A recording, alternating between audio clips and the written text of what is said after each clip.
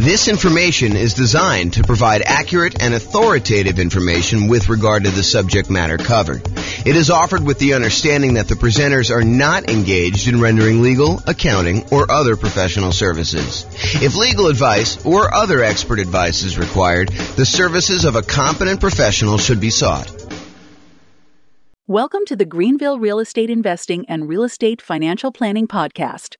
Learn all about investing in real estate in Greenville, North Carolina, with a combination of real estate financial planning and modeling with numbers specific to Greenville, plus syndicated, more generalized recordings of live and pre-recorded real estate investing classes, not all of them specific to Greenville.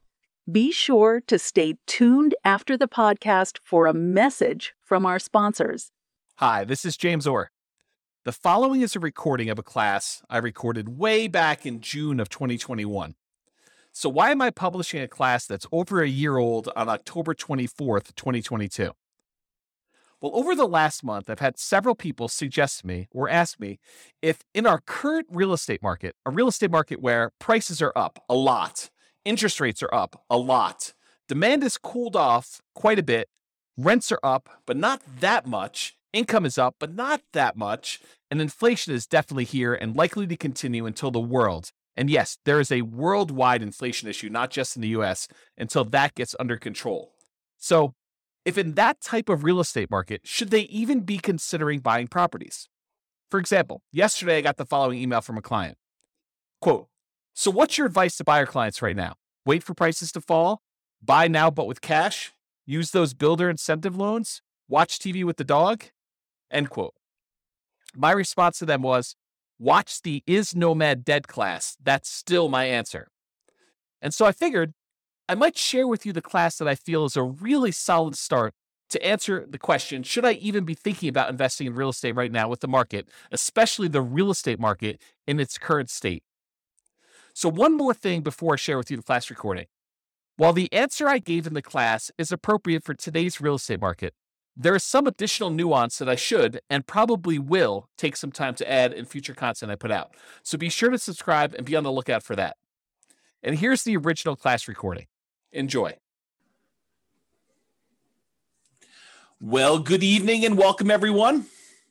This is your host for one of the final meetings ever, at least for now, maybe ever. This is not the penultimate. Next week will be the penultimate meeting. This is the penultimate, the third to last meeting that we're ever going to do. So this is going to be, is Nomad dead?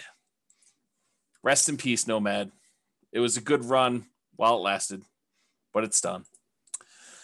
So a couple of announcements. Upcoming classes, you'll notice there's not a lot in the schedule because I'm not doing it anymore.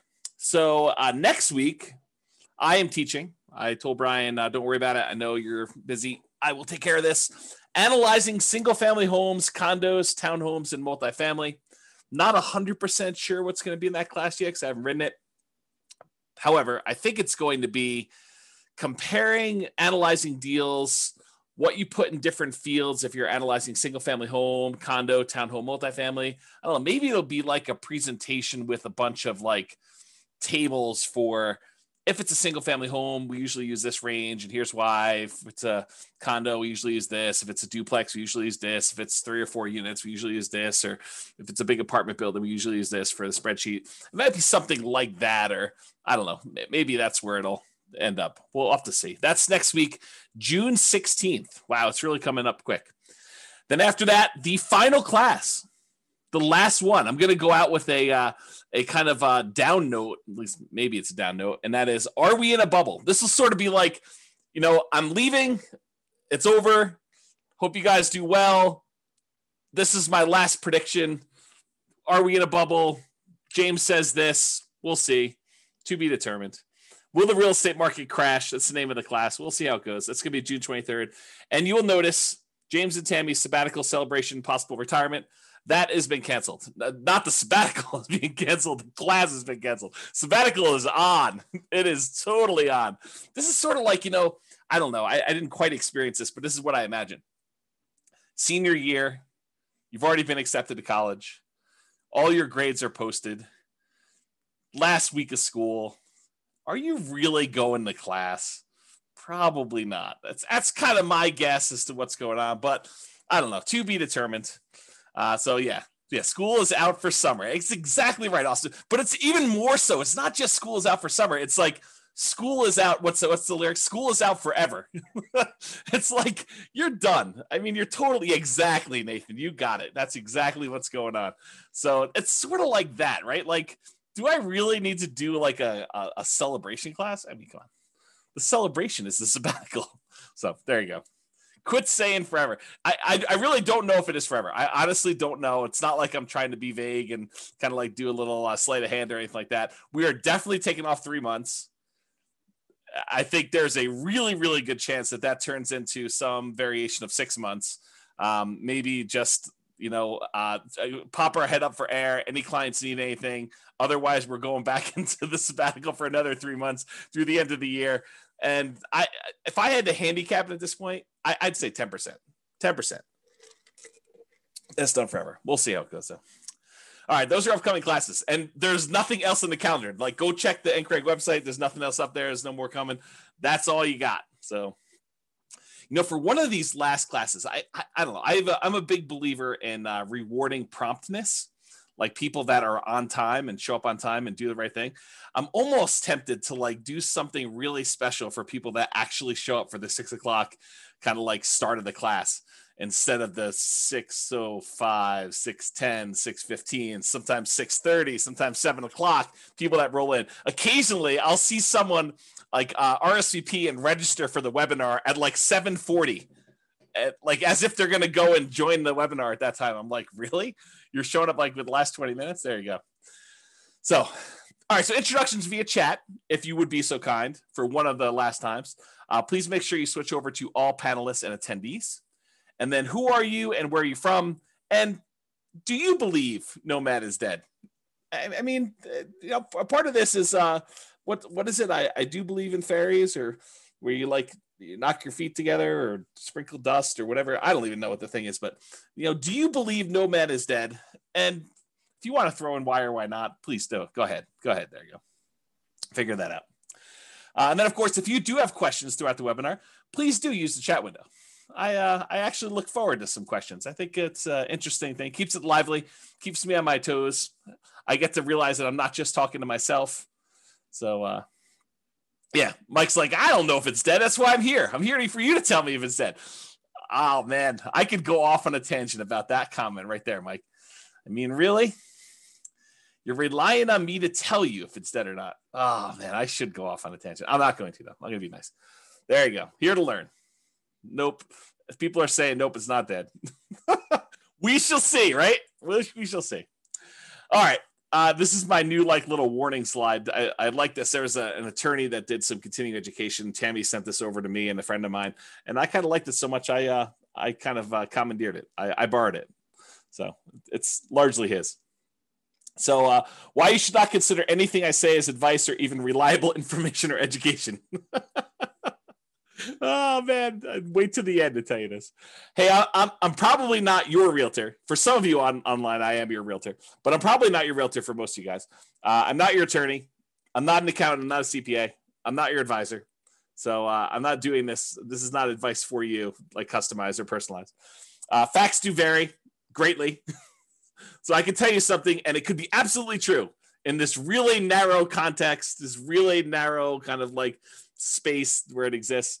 But it could vary a lot depending on who it is and what's going on there. Chances are I don't know what I'm talking about.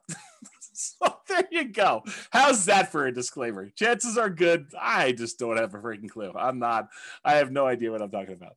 I don't always get good sleep, and I may be fuzzy brained. So there you go. And allergies have kicked in. I don't know if it's allergies have kicked in for you guys, but man, maybe yesterday or today, it's just rough. Like the allergy is like definitely headachy, fuzzy headed, or maybe it's something else. I don't know. I have to see about that. I'm easily confused. Maybe you are too. So there you go. That's my new disclaimer. Oh, there you go. Oh boy. Okay. Is Nomad dead? I am your host, James Orr, real estate broker, at least for now. There we go. Well, I guess we had some questions. I assume that there are no crazy questions. People introducing. That's awesome. You like I've talked this, but are you willing to repeat? Do you recommend calling local banks to ask for their mortgage rate offers? Sabrina, we have an entire class, a 2-hour class on interviewing lenders in order to get rates. And I spent 2 hours answering that question in excruciating detail. The short answer is 3. In general, I recommend you get 3 referrals from people you know and call them all on the same day. And there's details about that. It's not as simple as just call them at will, nilly-willy, all over the place. But there's a 2-hour class on that particular topic. I think if anyone remembers what the title is, it's something like interviewing lenders and estimating rates or something like that. It's good. If anyone remembers what it is, you can share it, and Sabrina can do that. All right, so let's get to some background here. What prompted this class? So over the last several years, and this is not like a unique case, although this particular one was a really nice little special situation for us. There's a neighborhood that if somebody told me, hey, listen, I'm a nomad and I want a nomad in Fort Collins or Northern Colorado, and they said to me, is there, where are the deals? And we would refer them to this one particular neighborhood. I mean, there's other options too, but this was like we used to sort of like, Tammy doesn't use this term, but I sort of considered it our own little personal like honeypot. It's like, somebody wants to kind of buy a house, this is like a really good little deal, a good neighborhood that was good for nomads. We knew the rent ratios, we knew the prices, and the builders were reasonable, prices were good. And I thought the location was good and kind of like how things were there. So I'm going to share with you some numbers from a particular client, and I sort of rounded and stuff like that. And I happened to talk to this client today, and I told them, you're going to be famous. I'm not going to mention you by name, but it's all about you. And there's other clients that they could literally be thinking this is about them had I not told you that I talked to this person today and told them they were going to be famous, because there were more than one client that did this neighborhood and did multiple properties in there. Now, I don't think it's the real estate investor loan comparison deep dive, although that's a good one too. I think the class, I'll have to go look it up. It's something like comparing loan programs or comparing lenders and stuff like that. It was probably 2 years ago. It was before the COVID stuff, because we had it in person. We had it live, and I printed out sheets from a whole bunch of different lenders, and I showed you how to compare lender programs and how to call them all. That it was around there. It's probably like a late in the year. I felt like it was fall or snowing or something like that. Or well, maybe it was spring. I don't know. Maybe I'm misimagining. All these classes merged together. They merged together. All right, so continue on with my kind of like what prompted this class. So this property, it's all the same 4-bedroom model. It's the exact same builder. And in most cases, this client was going under contract months before they actually close. So the pricing sort of is delayed, right? Like you go under contract in October and you don't close until April or May. It's like that long of a building time. So there's a little bit of delay between when they went under contract and when it actually is delivered to them. So here are their numbers and why this class exists, is the Nomad Dead kind of class exists. So in April of 2018, this client purchased a property. It's 4-bedroom property, the same builder, same model, for $354,000 with about $10,000 in options. They did flooring or fencing or something like that. So it was really about $344,000 for the base price of that particular model. In June of 2019, a year later, they decided to do this nomad thing where they're going to buy a property, move in for a year, live there. Then at the end of the year, they're going to convert that one to a rental. They're going to go buy a new property. They're going to move into that, buy it with 5% down or whatever they're doing, 3% down, 5%, 0%, something like that. And they're going to move into the property and live there. And then they're going to repeat this process where they convert that one to a rental and move into another property. And that's what Nomad is in general. So in June of 2019, the client purchased the exact same model from the exact same builder in the exact same neighborhood for $360,000. And this one had about $3,000 in options. So it was about $357,000 for the base price. So previously the base price the year before, plus a couple months or plus a month or two, was $344. Then it went up to $357. That was about a 3.77% per year increase in home prices. Now, when we do deal analysis and we talk about, modeling stuff and everything else, we typically, historically, have used 3%. So is getting a 3.77% increase in price good or bad? I mean, I think it's neutral, right? Because in some ways it helps you. Any properties that you own have, in theory, gone up that much in value. And any properties that you're about to buy are a little bit more expensive. So it hurts you there when you're going to buy properties and do that. So it ended up being 3.77% increase 1 year to the next. Totally within what I would consider a reasonable range of what the property value had gone up from between April of 2018 and June of 2019. And we typically model that 3%. Rent at that time when they rented the property, because remember the first year they lived in it, so we didn't know what rents were, and that's a problem with a lot of times when we're buying, especially in a new construction neighborhood, and we don't have a lot of rent comps. We're guessing what rent will be, and it's not even what rent will be when we buy it, which it's going to be in like 5 months from when we go under contract. It's what rent will be a year from after we buy it and we move in, and we're going to convert it to a rental. So we're sort of like guessing as to what rents will be in some cases 18 months or more out. Sometimes tricky to do that. So it turns out rent was about, and I don't remember what we were estimating for rent. I just remember thinking this is probably going to be a good rental area. Rent was about $22.50 per month. And I honestly think they probably got top of the market. I think they got really, I don't want to say lucky, but there's a range of rents. Rent's not an exact number. And you could advertise, $2,100, you could advertise $2,300, and you could get, somewhere in that range. Might take you a little longer to get to 23, or you could find that right person who works really close to there, or it's directly between two places where the two spouses work. And so it's a great central location. I mean, it's all these reasons why it could be that thing, but rent is not an exact number. And so they got $22.50 per month. I felt as though that was a really good high number for them for rent. I was like, that's awesome. You crushed it. You did really good. So they bought their next property for $360, which is $3K in options. $357 was the base price, and they rented out the one they bought for $354 for $22.50. Okay, so that's what it was, $22.50. Last year in 2020, June of 2020, so like 12 months pretty much since the last one, the client purchased the same exact property, same model, same neighborhood, same builder for $376. And they had about $3,000 in options and upgrades on that particular one too. So the base price of that one was $373 for the base price. That was about a 4.48% increase from the previous year. So again, we usually use 3%. This time it went up 4.48 in a year. Hot market, property values went up a little bit. So I thought that was encouraging. The property values went up there. And rent actually went down a little bit, or you could say they didn't quite crush it. They didn't get a home run like they did the year before. And so rents were about $2,200 a month in that particular case. So that's what we got. And I should also point out, I don't know if every single data point for this particular example is the same client, because for some of the rents, I have multiple clients in that neighborhood and they're all doing like a nomadish thing. And so some of them actually were able to rent it. And I may have used like one client's number when it really was another client. And so, but it's the same model. They're all buying similar models in that neighborhood, 4-bedroom. Although there's a couple builders we go with in that particular neighborhood, but you get the idea. And this is in Northern Colorado, in case you're wondering. So rent was about $2,200, which was less than the year before, a little bit less than the year before. So it didn't really go up. It kind of stayed the same. This year, June of 2021, like while I was preparing for this class, I reached out to the builder. I said, hey, what do you have left in inventory for the model that we normally buy? I told them the model. I said, what do you got for me in the same neighborhood? And they told me, are you sitting down? Are you ready for this? $477,950. Pause for dramatic effect. Take a drink. That's right. So last year, the base price was $373.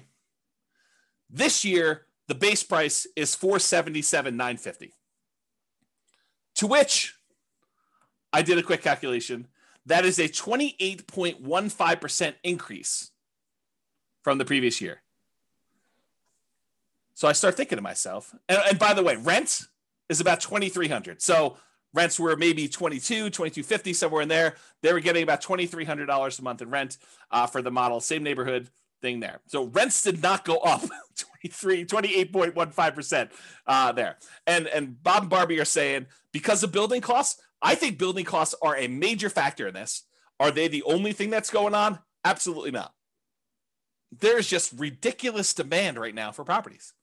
And so I think it's a combination of increased building costs, lack of inventory, lack of speed, the ability for them to get these properties built. Maybe there's some staffing issues. I heard there's a whole bunch of people that are opting not to work and staying home and collecting some type of pay for not working and, stuff like that. So there's a bunch of stuff like that going on, right?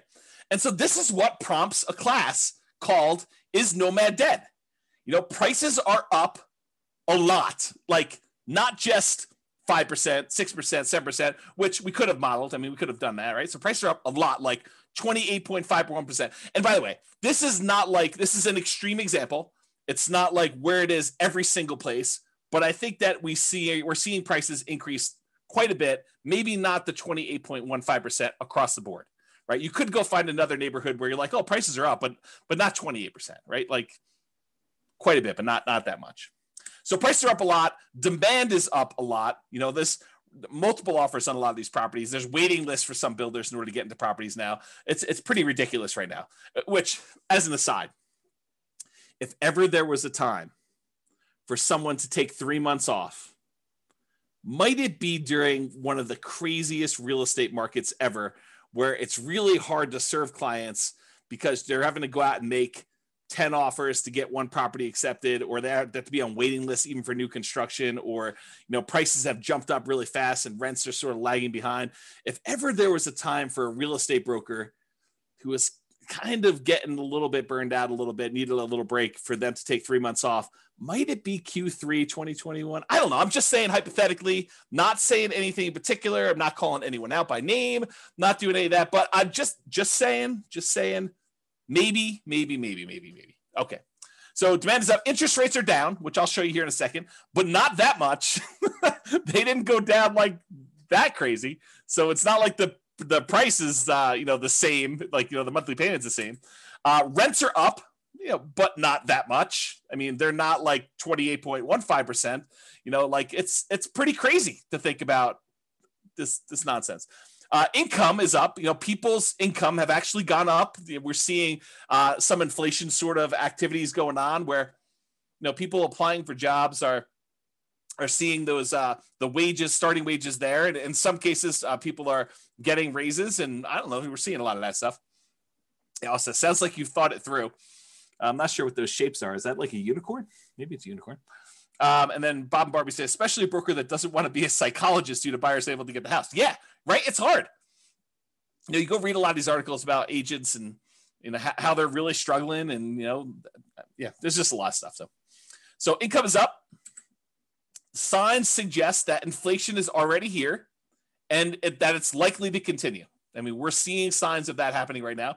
So you've got all these kind of factors coming in, which prompts me to ask, hey, is Nomad dead? Like, has the train left the station? Am I too late to the party? If I just learned about this thing, if I just went online, I saw your class, I'm like, oh man, this Nomad thing, this sounds really, really good. And then you like see the numbers I was using, and I put it back on the shelf. I probably shouldn't have done that. If you see the numbers I had in the Nomad book that I used to give away when people came to class live, and you're looking at these things and you're like, 230, 240. Can we still buy houses for 240? And then you're like, and you're like, what is going on here? Like, how does that even work? Like, is it too late? I mean, the numbers you were using before, those seem really, really different. I can't get any to look anything like that. Begs you to ask, is Nomad dead? Am I too late? Is this like even going to happen for me? Should I even bother? Or are you like, oh, it always happens to me. I find out about something. Had I only been buying properties like this particular client of James, the property he bought for $354, once these ones sell for $477, those become comparable sales to show that that's probably the new value for someone trying to buy a property. It's about that when the new ones become comparables for the ones that they bought, 3 years ago, whatever it is, for $354. So what is the difference in price between that? Is that like $120,000? Approximately 120,000. So 1, 2, well, I guess not all of them are 120, but let's 1, 2, 3 properties that they bought previously. So that's probably $300,000 in profit in 1 year. What? That's crazy, right? Definitely crazy. Yeah. See, Royce says I'm supposed to actually call him when I know it's going to increase $120,000. I didn't know. I called like the clients that had properties in that neighborhood. I'm like, hey, are you sitting down? Because I just found out the models you've been buying, they're now $100,000 more than what we were paying last year. And they're like, what? I'm like, yes. And we just had to wait for them to sell because it's just crazy. Okay. So this is why there's a class called Is Nomad Dead? And we will find out. So because I did this particular one builder, I went and I looked at some historical data on another builder that we like here in Northern Colorado. Yeah, cue the charts. Exactly, Steve. You're right, buddy. Here we go. So what I did is I went and I looked at some historical data. And I'll tell you how I got this chart because I think it's instructive and it's probably interesting to some folks, especially the more the nerdy, geeky ones. And, you know who you are. So what I did is instead of actually going back and trying to pick out exactly one, this particular model that we happen to like buying, it's a 4-bedroom property by a new construction, by a builder that does new construction in Northern Colorado.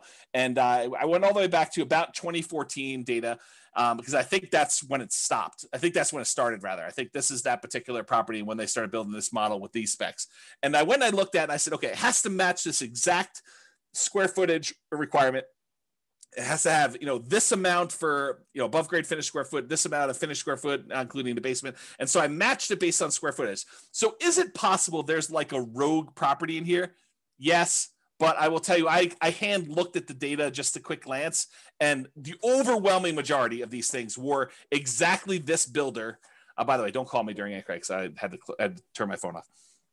So this shows you like this particular builder with this matching square footage, and it shows you the price. Now, this does include multiple cities, so it's not just all the same city. There's some of these in like very far east Greeley, which are less expensive than something in, let's say, Fort Collins or Loveland or Severance or like whatever the other Northern Colorado cities are, which I can't think of right now, Windsor, as an example. So this covers a wide range of cities. And it also covers a wide range of what upgrades people do. Just as an example, when my clients typically buy a property from this particular builder, we talk to them about the pros and cons of rolling in all of the upgrades: backyard landscaping, backyard fence, air conditioning, the upgraded appliance package. So there's all these extra things that we usually talk about. Hey, look, you could go ahead and add all these things after closing and save yourself some money because the builder has definitely marked them up. Or if you decide to roll them in and have the builder provide them, you're paying a premium, but you're able to finance them. And so you're only putting out 5% or 20% or 25% of the value of the thing because you're financing the rest at some really low interest rate. And so there's a range of what these values would be. It's not like this one got bid up or anything like that. And maybe that this person who bought this particular property right here, where my mouse went, decided to roll all their stuff in, or maybe they had a lot premium because it backed out to open space or something like that. And so all these different factors as to where they are. But in general, you can see the trend. The trend is up and to the right. You can see the property price increases. And one of the things I'll point out is you kind of see here where we hit the new year, almost everything is pushing on the high end of that line. It's not like you have stuff that's kind of on the low end of the line, like you see over here. It's like this year, everything is being pushed up on price. So we're definitely above the average line of what we've been seeing in appreciation rate. The red line is the linear growth rate. The black line is the exponential growth rate. So it's a little bit better than linear as far as growth goes. That's how I would interpret that data. I don't know if Andrew is on or something like that, who's a big math guy, but he could correct me if I'm wrong in my analysis of this particular chart. But you can see the prices for these things has definitely gone up. Before, we were able to get this Michigan model, the 4-bedroom property for, in the low to mid 200s, like, 230, 240. And if you remember, this is about the time that this book was written. And this is the example we use in this particular book. So it matches what we were getting at the time in the book, if you kind of think about it that way. The same properties nowadays, they're over 400. They're like up there, okay? So you can see this historical chart. So when prices go up that much, rents don't quite go up that much. Is Nomad dead? All right, so I'm going to do some comparisons, because I think that's what you want to know, right? You're like, hey, listen, I read the 2015, the original Nomad book, and the numbers are not what they are today. Yeah, no joke, right? So let's go think about Nomad then and now. Here they are. So back in the 2015 original Nomad book, the purchase price we used was $238,875. That was the base price with some upgrades thrown in for buying at the time, it was basically a Michigan model, although you could make an argument it was any other house that was similar characteristics. It didn't have to be that, but that's what we used when I modeled it. Okay. So it's $238,875. The purchase price today for that same model with the same upgrades, $437,375. Now, this is not a true compounding annual growth rate comparison, right? Because it's not like we have the same house and the same house sold. It's like you have the same house that may be in a different neighborhood, it may be in a metro district, it may not be in a metro district, it may, on average back to better location or be in a better, a place, a better city, any of these things kind of factor. So it's not truly a compounding annual growth rate, but I did do the math for you that says, hey, look, if they were like 240 or so back then, and now they're 440 or so right now, what is the annual growth rate for that 6-year period between those? Turns out the growth rate for those properties during that time was about 10.61% per year, compounding annual growth rate. Craziness. Okay. So we were estimating 3%. So when properties do better than that, it helps you for all the properties that you own. It hurts you because you're buying more expensive properties as you're moving forward. So it helps and hurts depending on where you are in the process. Now, back then, in 2015, the interest rate we used when we did our deal analysis in the book was 4.5%. And we talked about using a lender paid PMI, private mortgage insurance. Go watch the whole 2-hour class on private mortgage insurance. I'm not going to cover it here in detail, but basically the lender increases the rate slightly. And instead of charging you a monthly PMI payment, it's included in the interest rate. Okay. So that was a 4.5% lender paid PMI rate, the overall interest rate with 5% down. Today, maybe not today, but when I did the comparing loans class, I called to the lender. We did a whole spreadsheet on this. The interest rate was 3.625% with lender paid PMI with 5% down. So it was 4.5. Now it's 3.625. So that actually got better. That might help us, right? Steven or Stefan says, where do we watch the older videos? You're in a really weird spot because I'm like shutting everything down for going to thing. Right now, though, you could probably still watch like 100 of them. By watch, I mean listen on the podcast. But I would go download them tonight. Like while you're here, go download them because I am this close to actually shutting everything down and pulling everything off the podcast too. So go download what you want. You can actually go subscribe to it and then click download on all of them. They'll stay on your phone even if I delete them, is my understanding. And then go listen to the ones you want there. If somebody wants to put the thing on there, I think it's Nomad Real Estate Investing Podcast. But if someone happens to have the link and is willing to be nice to see them, you can put them on there. Okay, so I'll continue with the class up. So interest rates were worse, 4.5. Now they're better, 3.625. And then the estimated principal, interest, taxes, insurance, that's PITI, plus the HOA, plus the PMI. If you add up all of those things as the monthly cost, before in 2015, when we did the book, it was $13.88 and a penny. I just went back and I recreated the calculations and I figured out what the payment was. $13.88, round up, call it $1,400, about $1,400 for the payment then. Today, to buy the same house, $440,000 approximately at the new 3.625% interest rate, the payment is about $2,306. Wow, my phone is blowing up tonight. Not sure. Maybe people think I'm already on sabbatical. I'm not teaching class anymore. So $2,306, 79 is the new payment there. If you kind of do a compounding annual growth rate for that, like if you pretended that, it went from this to that, that's 8.84% compounding annual growth rate per year.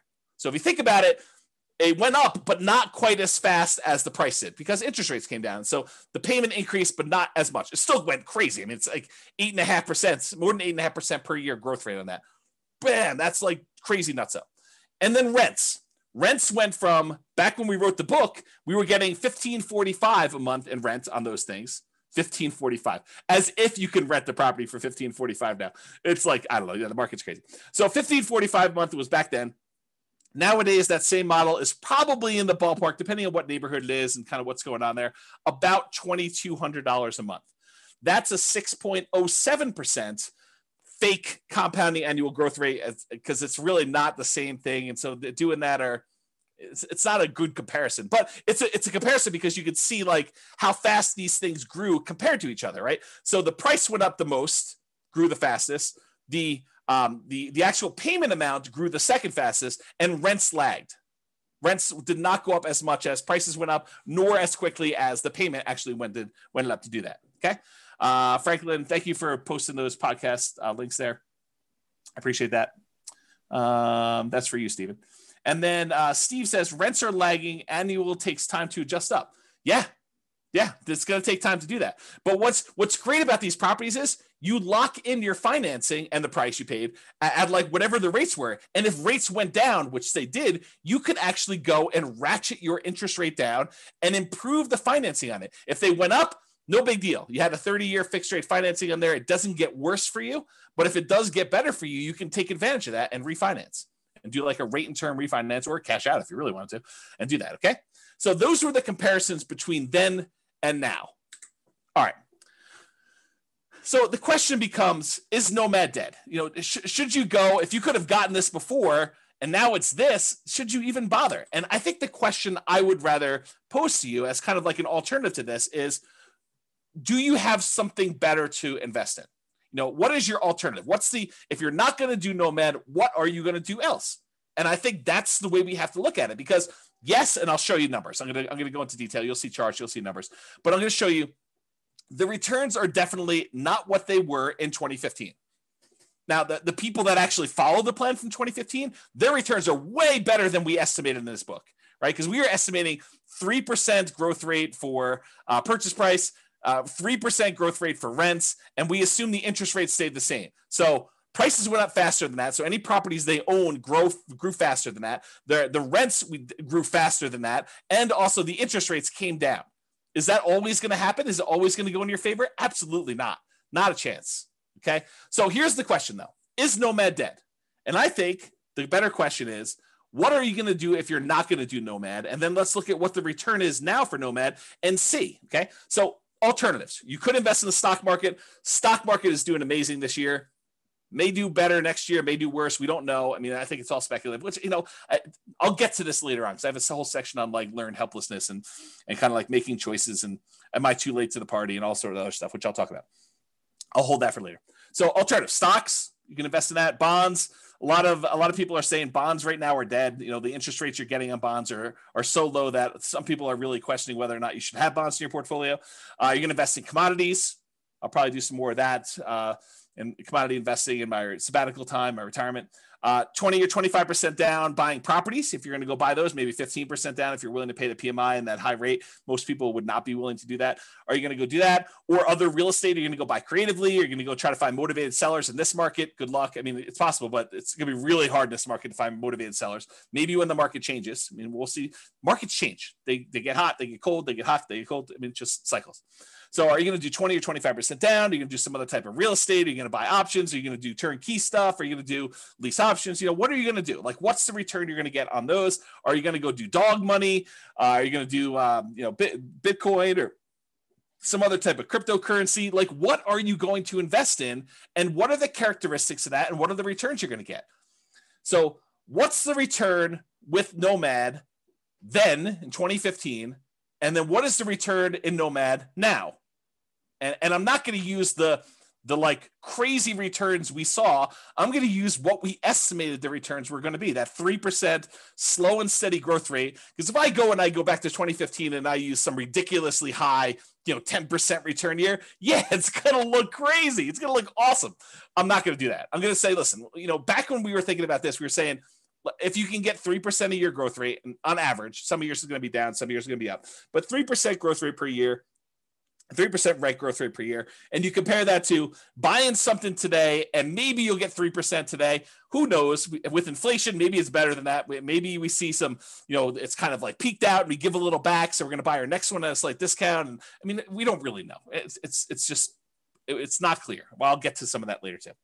So if you compare what you can get now, maybe to what you had before, or what you can get with the other options you're thinking about today, what are the returns you're going to get in stocks or bonds or commodities or whatever else you're going to invest in? What are your choices there? And does it make sense for you to do Nomad? And then you can determine, is Nomad dead or not for you based on your specific situation? Okay. And I'll also point out, remember with Nomad, we are limited in the amount of money that we can put into the deal, right? Because you can only buy one per year with some really rare exceptions. But you can really only buy one Nomad property per year that you can move into, live there for a year, and then convert it to a rental. And most of the time, we're opting to put 5% down and not more, because if we put more, we tend to actually lower the overall return because we're less leveraged. Okay. So we're somewhat restricted. So you're going to put a little bit into this Nomad thing. And then I think if you have extra money, you're either going to build up your reserves and kind of prepare for the next thing, or you're going to invest in something else, stocks, bonds, commodities, CDs, whatever it is that makes sense for you. Okay. So inflation, having debt is largely supported by someone else who's paying for it, like tenants, that you could pay off later with inflated dollars is beneficial. So if we happen to be in a period where we're expecting higher inflation, which it seems like that's what is going on right now, and that seems like what we're likely to see, at least in the near-term future, then having the ability to pay off debt later with inflated dollars is helpful for us, especially if the tenants are sort of covering or more than covering the amount of debt the payments you have on that debt in the meantime. Okay, so that's a good position to be in. Okay, one other thing I'll point out here. Tyler says, why 5% instead of that new 3% conventional? We talk about this in the financing Nomad class. A lot of times doing the 3% might make sense for you if you're short on down payment, but the interest rate is usually worse on the 3% one. And so you need to make that decision for yourself. If you go watch the class on like the loan comparison deep dive, I talk about the difference between a 3% loan and a 5% loan and what the actual monthly payment difference would look like. But if you can only do the 3% because that's where your down payment is, or you'd rather have more reserves, go for it. You're usually limited on how many you can do too. So we do the 5% all the way up to 10 loans or more for owner occupant. The 3%, you're going to be limited in how many you can do. But there's more detail on that in other classes. That's really not a topic for tonight. Okay. You're not committing to 10 nomads. So I want to point this out up front. It's not like you have to decide today that I'm going to do this 10 nomad plan. 10 is arbitrary. I hope you guys know that, right? Like we sort of plan it out for you and put it in front of you so that you can see what it looks like if you go that far out. But you don't have to do 10. You could do 1. You could do 3. You could do 7. You could do 14. You could do 27 of these. Okay. There's no limits, high or low, on how many you have to do. You're choosing to purchase one property. You're making a decision today. Okay. Today, with the knowledge I have, with the information I have right now, with my current financial situation, with my current reserves, with my current amount I've set aside to invest, with my current risk tolerance, with my current family situation, with my current job situation, I am going to either choose to buy one house or I'm going to choose not to buy a house. It's a single decision point. You're not saying, I'm getting married, I'm doing this 10 nomad thing deal. You don't have to decide that. It's one. Then, once you buy the one, you move in there, you're living there, you save your money. You continue to educate yourself over the next year. There's zero pressure to do a second one. If you decide you want to do it, great. If you decide you don't want to do it, great. You don't have to do more. You decide if you want to do one more at that point. It's up to you. Okay. You only repeat this if it still makes sense to you. You reevaluate. Here's my new job situation. Here's my new financial situation. Here's my new reserve situation. Here's my new down payment. Here's what I think the market might or might not do. Although, good luck with that. Here's what I think is going to do there. It's like all this stuff you take into account and you decide, do I want to move forward with another one? Yes or no? If it makes sense, you do another one.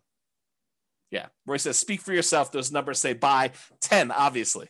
Right. And I think there's a case to be made that you'll get to the next point and you'll be like, what are my options? What else can I invest in? Oh, this Nomad thing is the best returning investment I could possibly make. I'm going to choose to do that. But you need to decide that on your own. There are no promises being made. There's no guarantees in life, period. Okay. So I personally think there is power in making good decisions repeatedly. Think about good habits. I'm a bad example of this, but eating good, healthy food every day, getting good, regular exercise, investing in long-term relationships, all those things, the good habits that you put in and make, compounding effects over time, I think you're rewarded for that. but you can get feedback through the Nomad process and other things. But you can get feedback on the Nomad thing, and you can make better distinctions, and you can improve your decision-making over time. So next year, you may say, this 2-bedroom property I bought in, the right over the border in Wyoming wasn't the best investment for me. Maybe I'll do a 3-bedroom or 4-bedroom, or maybe I'll come a little bit south into northern Colorado, or whatever it is. So you go and you kind of like evaluate whatever that is for you, and you make better distinctions and you make better decisions over time. Does that mean that you are automatically going to make better decisions?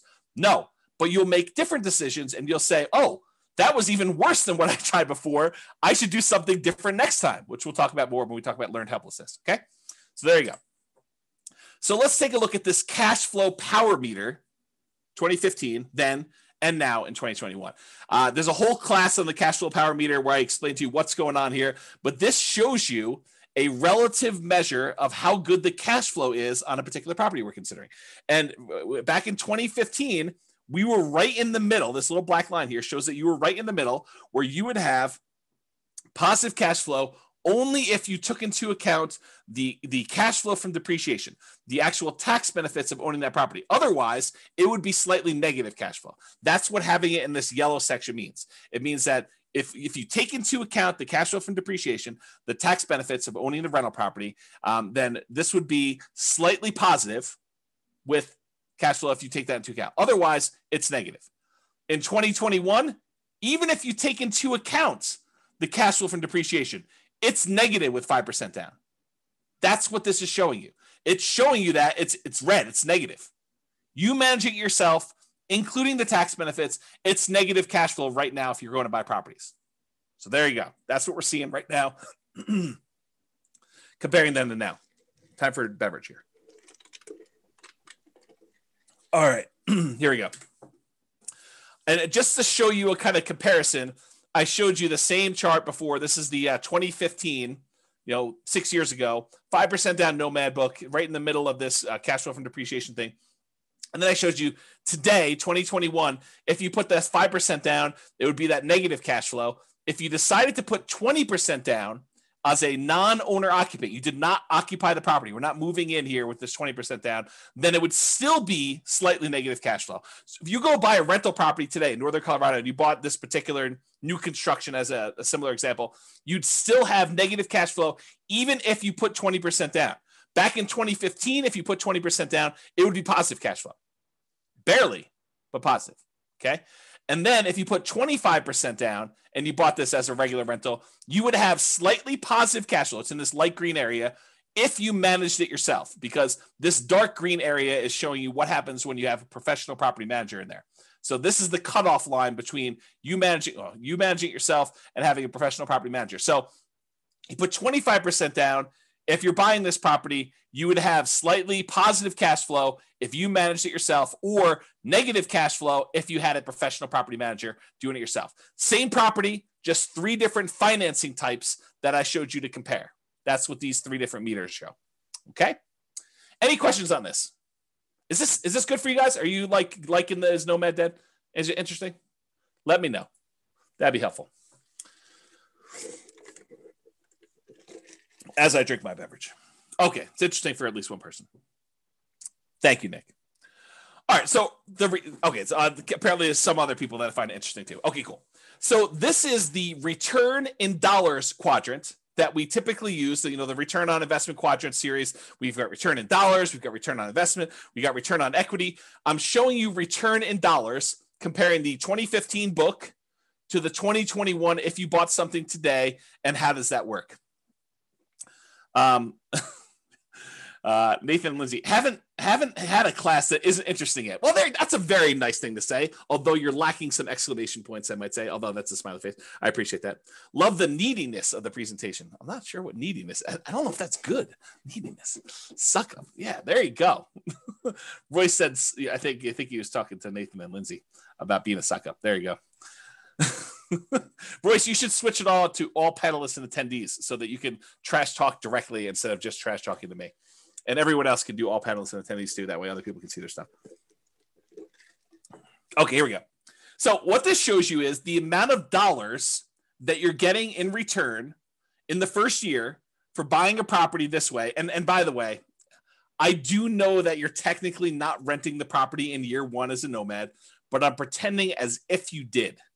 Okay. So I do understand you're not really renting it in year one. This is like as if you could magically rent out a property, get full rent when you're supposed to be owner occupying the property. I do this as like an instruction sort of thing, but it's not practical, right? Because if you're doing nomad, you're putting 5% down, you're not able to rent out the property in the first year and move out and do that. There you go. Race is now unleashed. So this shows you the amount of return. So for example, and this uses the same like appreciation and rent appreciation numbers as before, but it does use different interest rates. It does use different prices. And the denominator is different because and there's no denominator in this, so it's just return dollars. But we return on investment, the denominator changes because it's 5% of the lower price house or 5% of the higher price house. All right, so in 2015, the appreciation would be $7,166 if we had 3% growth on whatever that was, 240. So it shows you 7,166. On 2021, the dollar amount of your appreciation is much higher. Why? Because you bought a much more expensive house and it still went up 3%. So it went up $13,121. So from a sheer dollars in the bank perspective, it's better to have bought today than it was to buy 5 years ago. Kind of crazy to think about that. Cash flow was slightly ugly before, negative 471. It's really ugly now, negative $4,634 for the year. So that's like negative $400 a month. So beyond the 5% down, you also need to make up that negative cash flow when you go to rent it out. Although it is offset by these tax benefits, because this is your cash flow from depreciation. Basically, it's the gross depreciation amount on just the building, not including the land, multiplied by your effective tax rate, which is just an estimate of your approximate savings you'd get by having this property and getting tax benefit from it. Okay. So in this case, the difference between these two is the actual amount of cash flow you need to come out of pocket at the end of the year when you included your tax benefits and also the cash flow you had to put out there. So 2028 is offset by this. So it's like $250 a month or 200 and something dollars a month is how much negative cash flow you had there. Where here, we showed you this before, when you took into account your tax benefits from 2015 and the negative cash flow, you were still slightly positive. That's what we showed before when we talked about cash flow power meter. Okay. And then the debt pay down, you paid down $3,661 back in 2015. The amount of principal you paid down on that loan over the course of that first year. Now you're paying down $7,806. It's a combination of two things as to why this is higher. Number one, the property is more expensive, but number two, your interest rate is better too. And you pay down more principal with a lower interest rate. Okay. So those are the two reasons. So back then, when you bought a Nomad property, we expected to do about $11,464 total for the year. Now we're expecting $18,321. So you end up doing larger dollar amounts today than you did back then. That's good in general. Here is the return on investment numbers. So we take the same dollar amounts we just had here. Now we're dividing through by the actual down payment amount, the 5% plus the closing costs. And so now we got about a 50% appreciation rate. So $7,000 must have been about $14,000 plus closing costs, down payment plus closing costs in order to get here. So it's about a 50% return from appreciation back in 2015. It's the same here today because we're assuming it's 3%. So it works out to be the same, right? Cash flow was about negative 3.28 before. Now it's negative 17.66. That's ugly. Maybe Nomad is dead. We'll see. Debt paydown was about 25.54%. Now it's better. Your debt paydown is actually improved because your interest rate's a little bit better. It's 29.74% is your return from debt paydown. And then your tax benefits are the same. So the overall return on investment when we used to do this back in 2015 was 79.99%. That's pretty amazing. What's the return on investment now? Oh, it's only 69.81. Boo-hoo, right? How bad is it to get almost 70% return on your money? Right? I mean, that's like the crazy thing. And that's why we're thinking, is Nomad dead? Well, if you could go and get a return that exceeds 70% somewhere else with similar risk characteristics, because you got to take into account risk. Real estate risk is very different than, stock market risk or something else like that. But is this risk similar? And can you beat a 70% return? Maybe, maybe not. It's up to you to decide. Okay. So it was 80. Now it's almost 70. Still not bad at all. Now, what if we took into account the reserves you need in order to hold rental property? It would be silly for you to buy a rental property and not put aside reserves. And we talked about this in everything you learned about deal analysis is wrong. There's a 2-hour class on this concept of why you should do your calculations and include reserves when you do your return on investment calculations. So go watch that class. It's 2 hours long, and you'll understand more about what I'm about to talk about. But realize if we include the reserve numbers, the 6 months of reserves, that's what ROIQ plus R6, 6 months of reserves, and you compare that back to when we were doing it, the return now when you include reserves on everything is 49.05 compared to 44.66. Still a little bit less, but when did 45% return on your money become a bad return? When did it become bad? So Bob and Barbie says, seems like the tax benefit should be greater as the purchase price is more. It's the same ratio though, because you put 5% down on both. So when you actually do it that way, they're similar returns because it's a dollar amount based on the price, but it's also the same denominator changing as well based on the price. So it turns out it's the same ratio. Good question though. Steve says something, everything you learned about deal analysis is wrong. Yep, there you go. That's the class on that one. Although it's probably on the podcast. Okay, so that's the R6 number.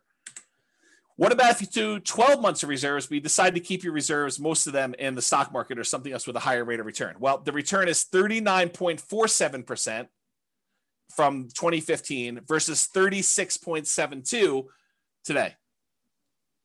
It's still a pretty amazing return, especially for having 12 months reserves that are a drag on your overall return there. I don't know. It still seems pretty amazing. But it's up to you to decide if Nomad is dead. It's not for me. So is Nomad dead? Let's take a look at some comparison scenarios. So because I have this pretty cool software that allows me to do models of scenarios and run out situations for people, I ran 5 different scenarios to compare, and then I added a couple more at the end because I thought I might have time. We'll see if I get there. So the original Nomad with 2015 numbers, I did that as kind of like a baseline. Said, okay, this is what we thought it would be before. I just sort of laid it out there and I ran it and I showed you what that looked like. Then I did 2021 Nomad right now. And I did a couple different situations there. I did doing 10 Nomads, which is the most similar comparison to the 2015 ones. And then any extra cash I did in stocks, which is the same thing I did in 2015, by the way. And then I also compared it to, hey, listen, if I'm not going to do this Nomad thing in 2021, maybe I'm going to buy just a house to live in, and I'm going to take all the rest of my money and I'm just going to invest it in stocks. So I ran that too. And I think I used 8% for the stock market return. Okay. And then I did another scenario where I said, okay, you're going to buy a house to live in, one owner occupant property, and you're going to actually save up to buy 20% down properties. And you're going to buy 9 rentals with 20% down. And then the last one I did is you're going to buy a house to live in with 5% down, and you're going to buy 9 25% down rental properties. And so I'm going to look at how the original 2015 Nomad did in comparison to doing 10 Nomads today, doing no Nomads, basically buy a house to live in and do everything else in stocks, to doing owner occupant with 20% down and owner occupant with 25% down. And you'll have 9 rentals for all those things. Okay. Here we go. Kevin says, pretty sure I got a 200% return in year 1 at my current house. So Nomad is certainly not dead. There you go. Kevin says it all.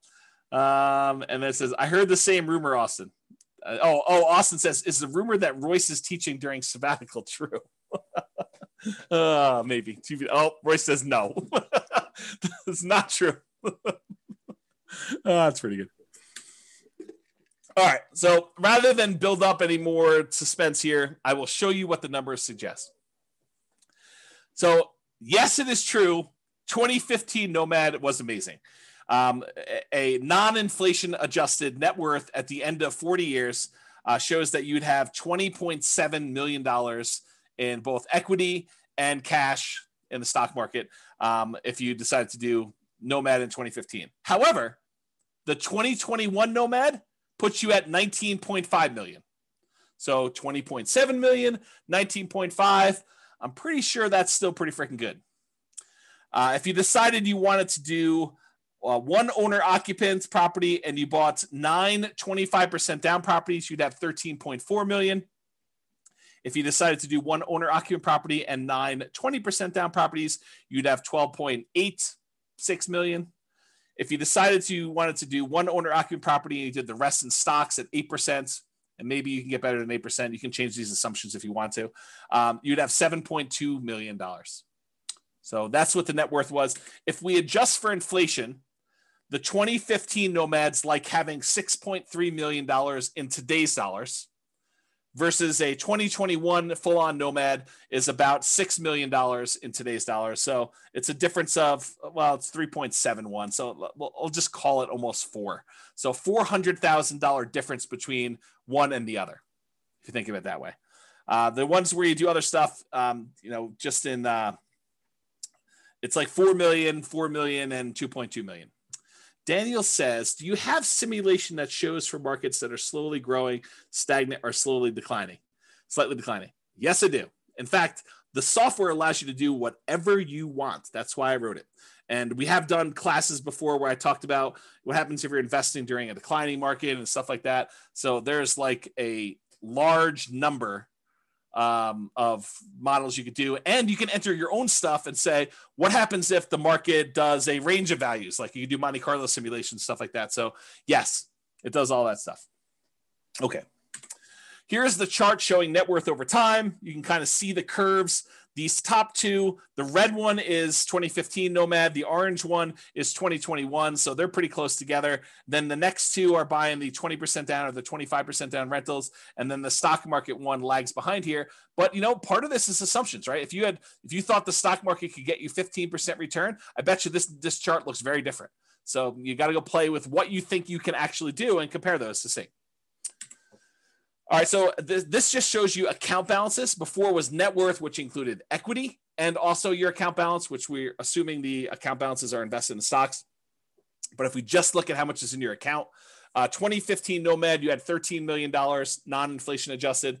The 2021 Nomad has you at almost $7 million, non-inflation adjusted.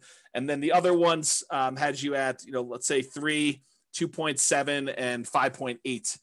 The one where you invest in stocks, the overwhelming majority of your money is in cash because you don't really have a lot of equity besides the one house you bought. So that's why your number is so much bigger than the other ones there. Okay. If we adjust for inflation, 2015 Nomads like 4 million, 2021 Nomads like 2.1 million. And that's partially because the account balances on the earlier Nomad is a lot more because, as you're about to see, with the way that I modeled this, I didn't assume your savings was increasing that much more.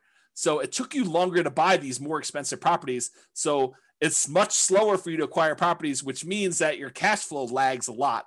When you did Nomad back in 2015, I assumed you could buy them very quickly. So, and I didn't really change the income much between 2015 and 2021. I think I increased it by 3% a year. So that's why you're seeing a difference there. Kind of tricky. So it shows you your account balances over time. These are the ones where you're buying properties later in the game. So you can see they're kind of like little dips whenever you put a big down payment on a property. And so that's why that grows. And you can see these other ones here got the lead. Your cash balance in 2015 is much bigger. So this is what I was talking about before. With 2015 Nomad, the way that I set up the assumptions is I said, you are saving enough that you have enough for a 5% down payment every year. And so, well, maybe not every year because this line looks a little longer, but it was pretty quick. So you're acquiring properties much faster, and then you get to 10 properties very quickly when you're doing 2015 Nomad. Maybe not every 12 months, but pretty close. Pretty close. However, when you did 2021 Nomad, I assume that it took you a lot longer to save up for those 5% downs because I think for a lot of folks, it will take them longer. They're not able to do every 12 months. Now, if you have a great income, you have a great job, or you have money set aside and you have the ability to do this every 12 months on the 12 months, it's going to look a lot better than this. But because of the way I modeled it, it took a lot longer for you to get to the point where you acquire these properties. If you speed this up and it becomes back here, it looks much different. It looks better. Okay. Now, these other ones is buying 20% and 25% down. It takes you a lot longer to save up 20% or 25% with the same income and same savings rate than it did for you to do the Nomad. That's one of the benefits of doing Nomad. is that you can acquire properties earlier because you don't have to save up 20% down plus reserves or 25% down plus reserves. You only have to save up 5% down plus reserves in order to be able to start acquiring your properties. Okay? And then this other one, you basically bought one property and you lived there and you had stocks. So you bought no other properties. That's the one with just stocks. Any questions on this? Am I going too fast? Am I going too slow? Just want to make sure we're covering it, but I don't want to bore you either. Well, let me know. I'll continue on in the meantime. All right, good. All right, so this is that chart that shows you what phase of financial independence. If you guys came to last week's class, I think it was last week's class. Was it last week's class I went over the stages and phases of financial independence, retiring early, and I covered all those?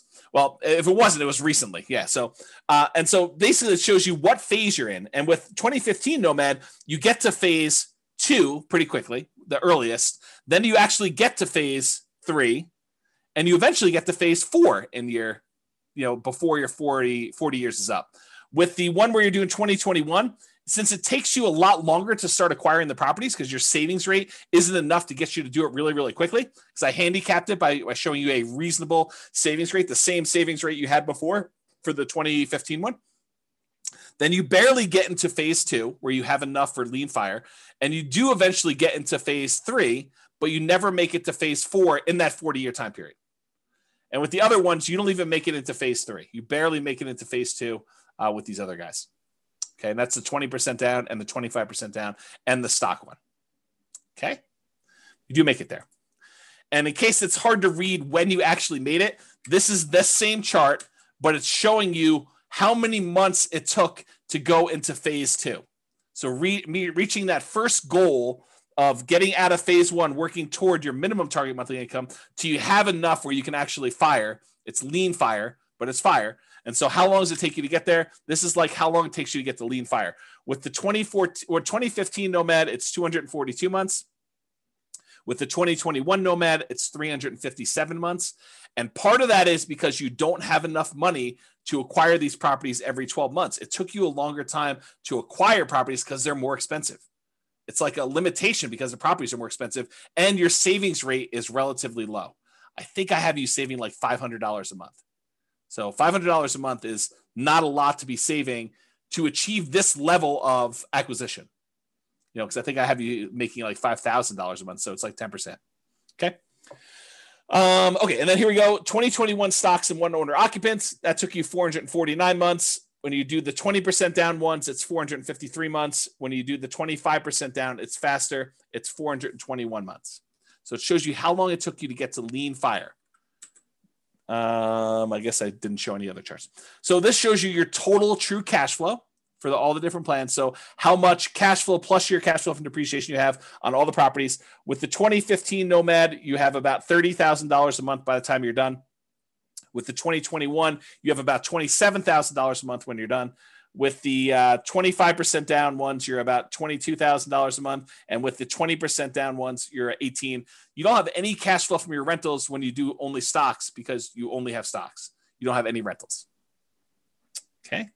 And if you adjust for inflation, the 2015 one is like having $9,000 a month in passive income today. And realize you did this model earning $5,000 a month. So it's more than what your lifestyle was when you were working. You can adjust your own numbers to see what this looks like. And then 2021 numbers, you have about $8,400 a month and change. And this is also continuing to grow because all of your properties are not paid off yet. So realize because you delayed your properties acquiring them, you still have ones that could pay off. So this number will go up for that.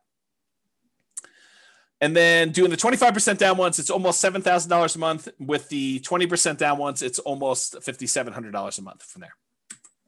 And this shows you the charts for doing this. These little blips are when you buy a property and you have 1 month where you do not have to pay your mortgage. That first month where you acquire property, there's a delay and you having to pay that mortgage. So you have a little blip, and that's what those little blippy lines are for. You don't have it when you do the owner occupant because you're not a rental when you buy the property. So you don't have the extra income. Okay, so it shows you those. See that over time. It's the same numbers from before. All I did is I showed you it over time. Then this is a deceiving chart. It's deceptive. It's really deceptive. Actually, I almost contemplated not including it, but I wanted to show you because you're looking at this. This shows you the cumulative, the sum of all the negative cash flows you've had on your property. Once you've kind of taken into account the tax benefits, but you'll think to yourself, man, there's not a lot of negative cash flow going on, even in the 2021 ones. But James, you told me there was significant negative cash flow when we did the 2021 properties. Why isn't there, this negative cash flow kind of starting in month 13 once we convert the first one to a property, convert the first property we bought to a rental? And the reason is because it took us a long time to be able to buy the next property, to save up enough money to buy the second property so that we didn't have this negative cash flow for a long time. The longer you wait, the more your rents have increased, the less negative cash flow you have for when you buy that next property. And so it turns out we didn't have a lot of negative cash flow because we delayed buying these properties for a much longer period of time. If we look back at as to how long it took us to acquire them, you can see here, we didn't actually buy the second rental, the second property to move into and convert the first one to a rental till like month 51 or so. And by then it had positive cash flow. And then it took us like another almost 4 years in order to buy the next one and have 3 properties. And then these times got shorter and shorter, such that it wasn't until we got to like right in here or so that we started to have some negative cash flow at all. Right? So that's why this chart is deceptive. Because if you really did have some extra savings or some money sitting aside where you could buy these properties much faster, then you would have this negative cash flow earlier and it would contribute. But even so, even with like the slow kind of working through this thing and taking your time to do this, the negative cash flow for acquiring all 10 properties combined is less than $30,000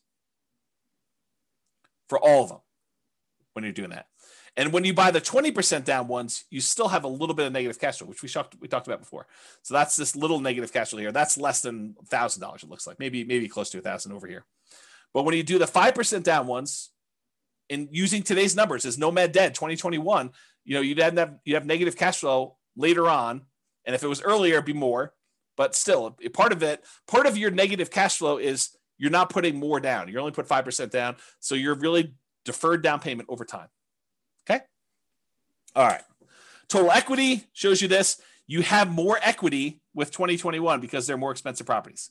So your equity is 7.7 with 2015 Nomad, 12.5 million with 2021 Nomad, about 10 million and change for both the 25 and 20% down. And then you only have the equity in the owner occupant property when you do stocks. If we adjust, I guess I didn't do inflation adjusted. I did total true net equity if you actually had expenses on your property when you did it. And it shows you what the numbers for true net equity. You can go look at that if you want to, but I'm not going to cover it. Okay. This shows you your total mortgage balances over time. Jason says, James should teach one class a year now. This one. Right? Because it compares like what reality is now to what it was whenever we were thinking about it. All right. This shows you your total mortgage balances. The red line shows you the numbers from 2015. So you were acquiring properties relatively quickly, and you got up to the point where you had your 10 properties. It was under $3 million in total mortgage balances. And then over time, you're paying those off. And so it's just sort of declining, and you're almost completely paid off of all mortgages by the time you get to 40 years because you were pretty much done buying properties at 10 years. It takes 30 years to pay them all off. Okay. With the 2021, though, because you acquired properties more slowly, you ended up having a much higher mortgage balance total, and they're not even close to being paid off by the time you still owe $2 million on this, almost $2 million by the time you get to your 40. And the 20% down, the 25% down is even worse because you can't buy properties as quickly because you got to save up more money. You got to save up 20% or 25% to get to these. And you can see that here. Okay. And then of course, the one where you just bought stocks, you just bought the one property to live in and you paid off your mortgage after 360 months and then you don't have a mortgage at all. That shows you your mortgage balances over time. Okay. All right. I'm sure you're thinking to yourself, all right, that's like the slow way. And it is the slow way. I mean, that's the traditional nomad model. You buy properties, you let the tenants pay them off. You don't pay them off more. You don't pay them off faster. You don't sell off any properties. You don't pay off mortgages if you can fire early or do anything crazy like that. You just slow and steady wins the race, kind of like work it through. This is not intended to be in any way a full class on speeding it up or doing anything like that. I've already taught tons of classes on that. I'm sure I guess I won't teach any more classes, so I shouldn't say that. So maybe I'll teach classes on speeding it up in the future, or maybe I don't know. Who knows what's going on? With that being said, there's other stuff you can go reference for speeding it up. But I did want to show you a couple things. So this is that chart from before where I showed you how long it took you to get to lean fire, essentially, minimum target monthly income in retirement. And this is all the old ones. So 2015, it took you 242 months to get there. In 2021, doing regular Nomad took you 357 months. But I added a couple extra ones. I added these two to the bottom. In 2021, if you sell properties to pay off mortgages to achieve financial independence. So if you get to the point where if you sell off some of your properties, you could pay off the other ones that you own, and that would get you to your minimum target monthly income retirement, then do that. And how long does it take you to get there? Well, it turns out that takes 293 months for you to get to the point where you have enough equity where you could sell off your properties, you pay capital gains, you pay depreciation recapture, you pay your closing costs, you pay your real estate commissions, you subtract all those out, so it's really a net dollar amount that you really walk away with. You take that money, you pay off the remaining mortgages on the rental properties you own, and you get to fire. You get to the point where that is enough so that you have a minimum target monthly income in retirement to support yourself, lean fire, another way of saying that, and that takes 293 months using this strategy. And that's still with you acquiring them slower, right? Because you're not able to acquire them very quickly. So it still takes 293 months. Now, remember, in 2015, it took you 242. It's 293 now, and that's faster than the 357 if you didn't do this. I don't know. That seems like a reasonable, kind of a reasonable timeline to do this, right? For saving basically 10% of your income. I don't know. That seems pretty good to me.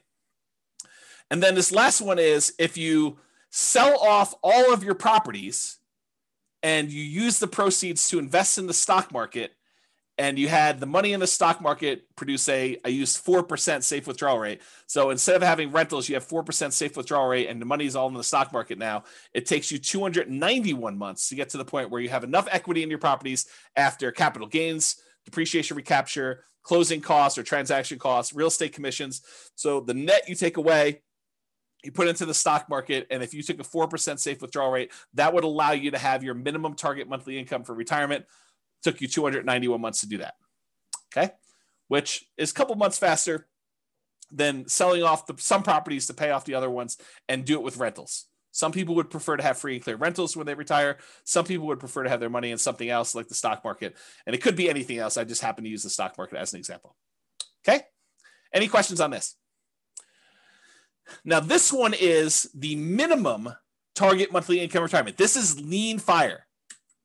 This, though, is your ideal target monthly income in retirement, which is a higher dollar amount. I think I use $10K a month. I think I use $10,000. I think this is the point to get to $5,000 a month. I think this is the point to get to $10,000 a month. And you can see that how long it took you in 2015, 353 months in order to get to your 10K a month income, passive income, versus 2021 took you 417 months to get to 10K a month of passive income. And then here, the sell off the properties and achieve fire, it actually took you longer to do it, 428 months, and it took you longer, 460 months to do that. So it would have been better for you to just do the traditional plan here and get there. Okay. All right. Which, by the way, makes sense because you sold off your properties much earlier so that you could retire earlier. Like, I don't want to leave this here and have you guys think, well, why would I do it then? Because you actually got to retire at month 293, and then you still achieved 10K a month income by month 428. So it's a little bit longer to get to your 10K a month, but you still got to retire earlier than you did before. That's why you'd still do it. Okay? In case that wasn't clear. All right. So, actually, someone who is on, I won't name their name, would appreciate this. So a client of mine reached out to me. Let me answer the question, and then I'll come back to the story. So Cece says, why was it slower for the 10K per month? Because it took you longer. It took you this much time in order to get to the point where you had $10,000 a month coming in. This is the amount of time it took you to get to $5,000 a month coming in. So you got here, and then you still need to go a long ways to get to 5K a month more. And so that's why it took longer to get there. If it's not clear, ask me at the end for questions. We can talk about some more. All right. So I had a client reach out to me, and they had said, hey, I always was interested in these, condos in Heather Ridge. It's a certain neighborhood in Fort Collins, kind of a lower price condo, a very inexpensive condo in Northern Colorado. And so I thought to myself, why not show what these lower price condos are in Northern Colorado? Because, some people are scared away. They're like, man, I don't know. I can't afford, income-wise, a $440,000 property, James. I don't know. Maybe I'm crazy, but I can't do it. No worries. So here's lower price Nomad, right? So there were 9 condos listed or sold in Fort Collins, in Heather Ridge, in 2021, in the last 6 months of this year, in what probably is the hottest, craziest market I think I've ever seen. There were 6 properties that were for sale. The 1-bedroom version sold between $163,000 and $180,000. A lot more reasonable, even more reasonable than the 2015 Nomad book.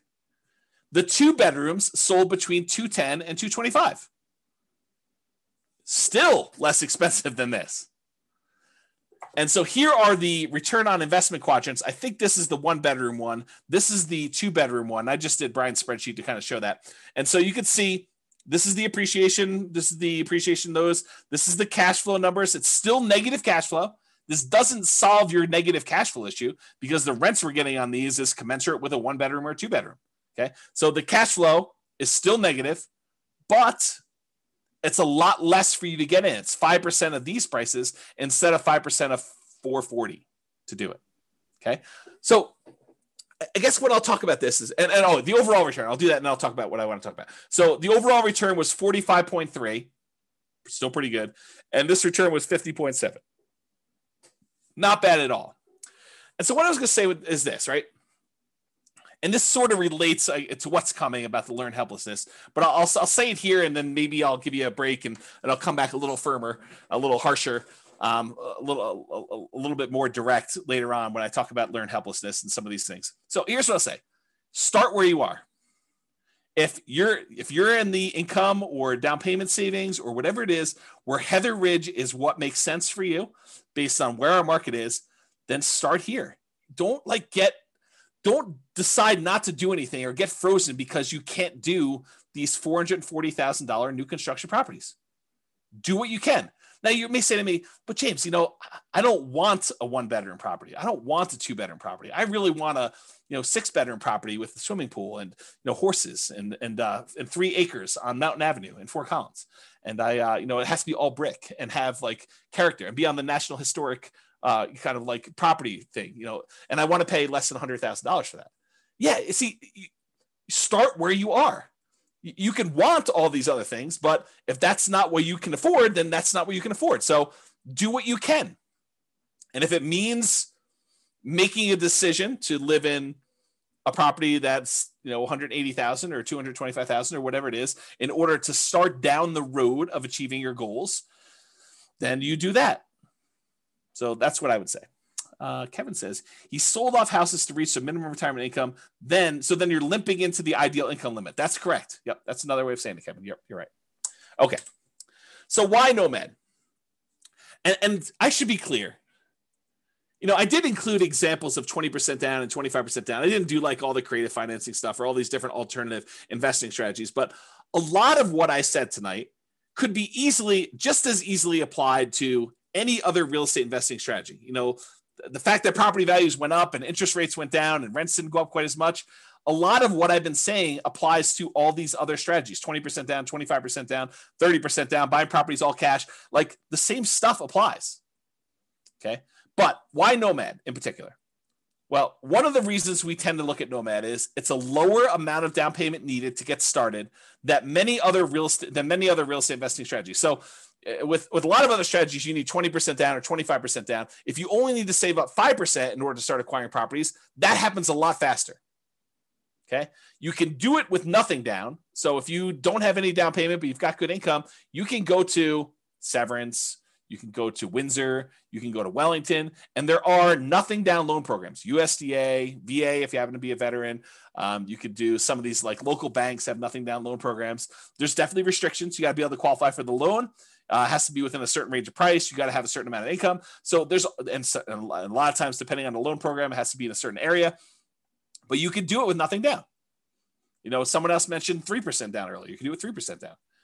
But I think a lot of folks are going to be doing the 5% down. That's what we typically model. And so it's a lot easier to save up 5% than 20%.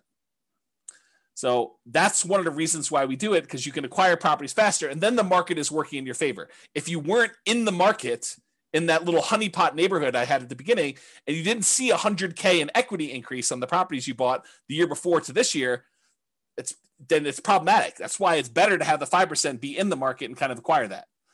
So as opposed to saving 15 or 20 or 25% down for most other traditional real estate strategies, Nomad is better because you can require less down, which means you can acquire properties faster. The other nice thing I think about Nomad is you do it once, you buy a single property, you catch your breath, you evaluate, you take a year off, you decide what you want to do, you study, and you can make a decision. Should I do this again? Or I was crazy. I don't know what I was thinking. James must have kind of talked me into some crazy voodoo magic, and he doesn't have to do it, which I'll say this too.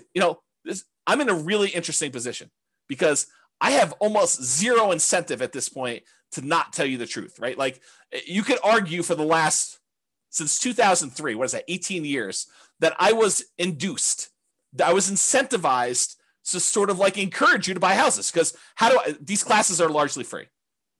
I may charge for them in the future. So if you're listening to this, you paid money for it. Thank you very much. But at the time we're teaching them, they're free right now, right?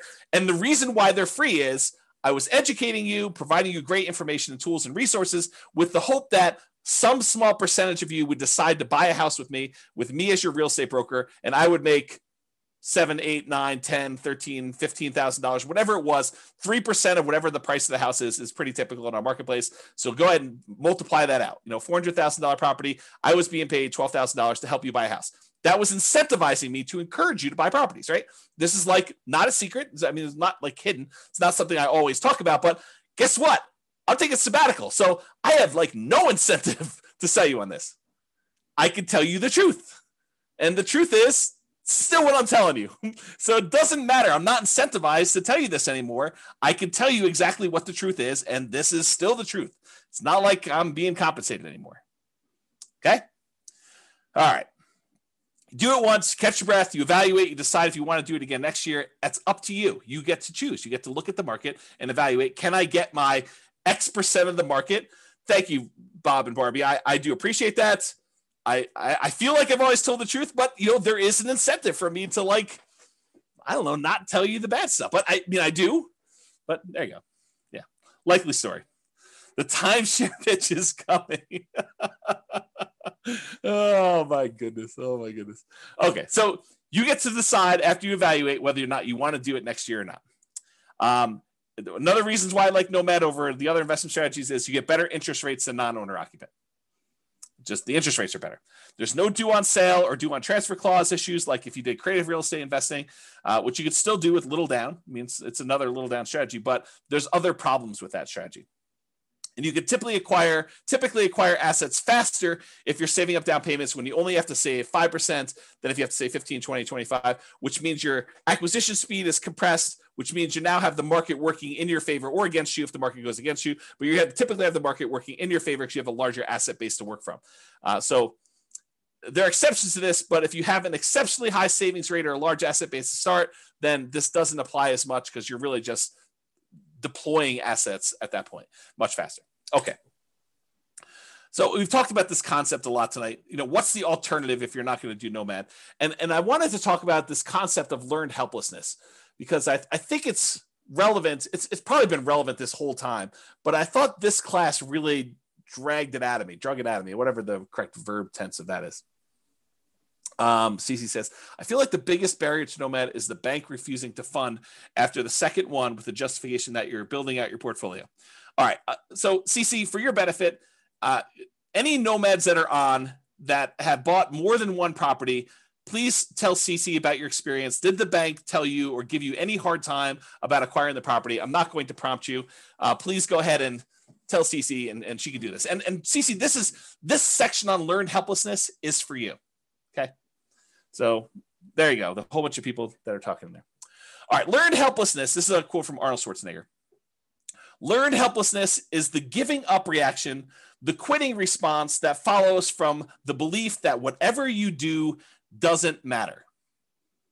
I'll even add to it. It's like, it's the fears that prevent you from doing the things that you probably should do.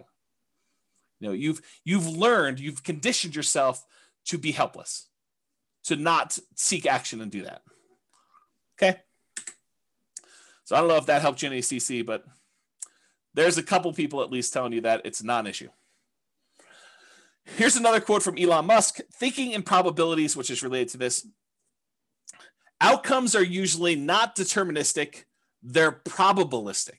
So it's not like a linear, you do this, you get this. It's like you do this, you are likely, or there's a chance this will happen, or there's a chance this will happen, there's a chance this will happen, there's a chance this will happen, and here's the results for each one of these different options, and here's what I think the possibility of this happening A is, the possibility of what this happening B is, and the possibility of this happening C is. That's kind of like my kind of expounding on Elon Musk quote there. He continued on with him though, but we don't think that way. We don't think probabilistically. The popular definition of sanity, you've probably heard this before, doing the same thing over and over and expecting a different result. That's only true in a highly deterministic situation. If you do this, you get this. However, if you have a probabilistic situation where you don't control all of the output, I'll add that, which most situations are, this is Elon saying that, then if you do the same thing twice, it can be quite reasonable to expect a different result. So if you go and you buy properties in the same neighborhood and you buy 4 in a row or 5 in a row, which they've all been able to do, CC, this is for you, loan issue. And there's lots of people saying that they've not had a problem with it. And this is a small sampling. We usually see about 1/10 to 1/20th of the people that listen to stuff actually on live. So if you want to get an idea, and I've not had any problems with it, like never had zero. I've had 0 clients that had an issue with it, but maybe there is someone out there who's had an issue with it. So anyway, continuing on, I forget what I was saying here. Something, expecting different results. All right, I don't know what happened. We'll come back to it. All right, so here's some stuff on expected value. Expected value.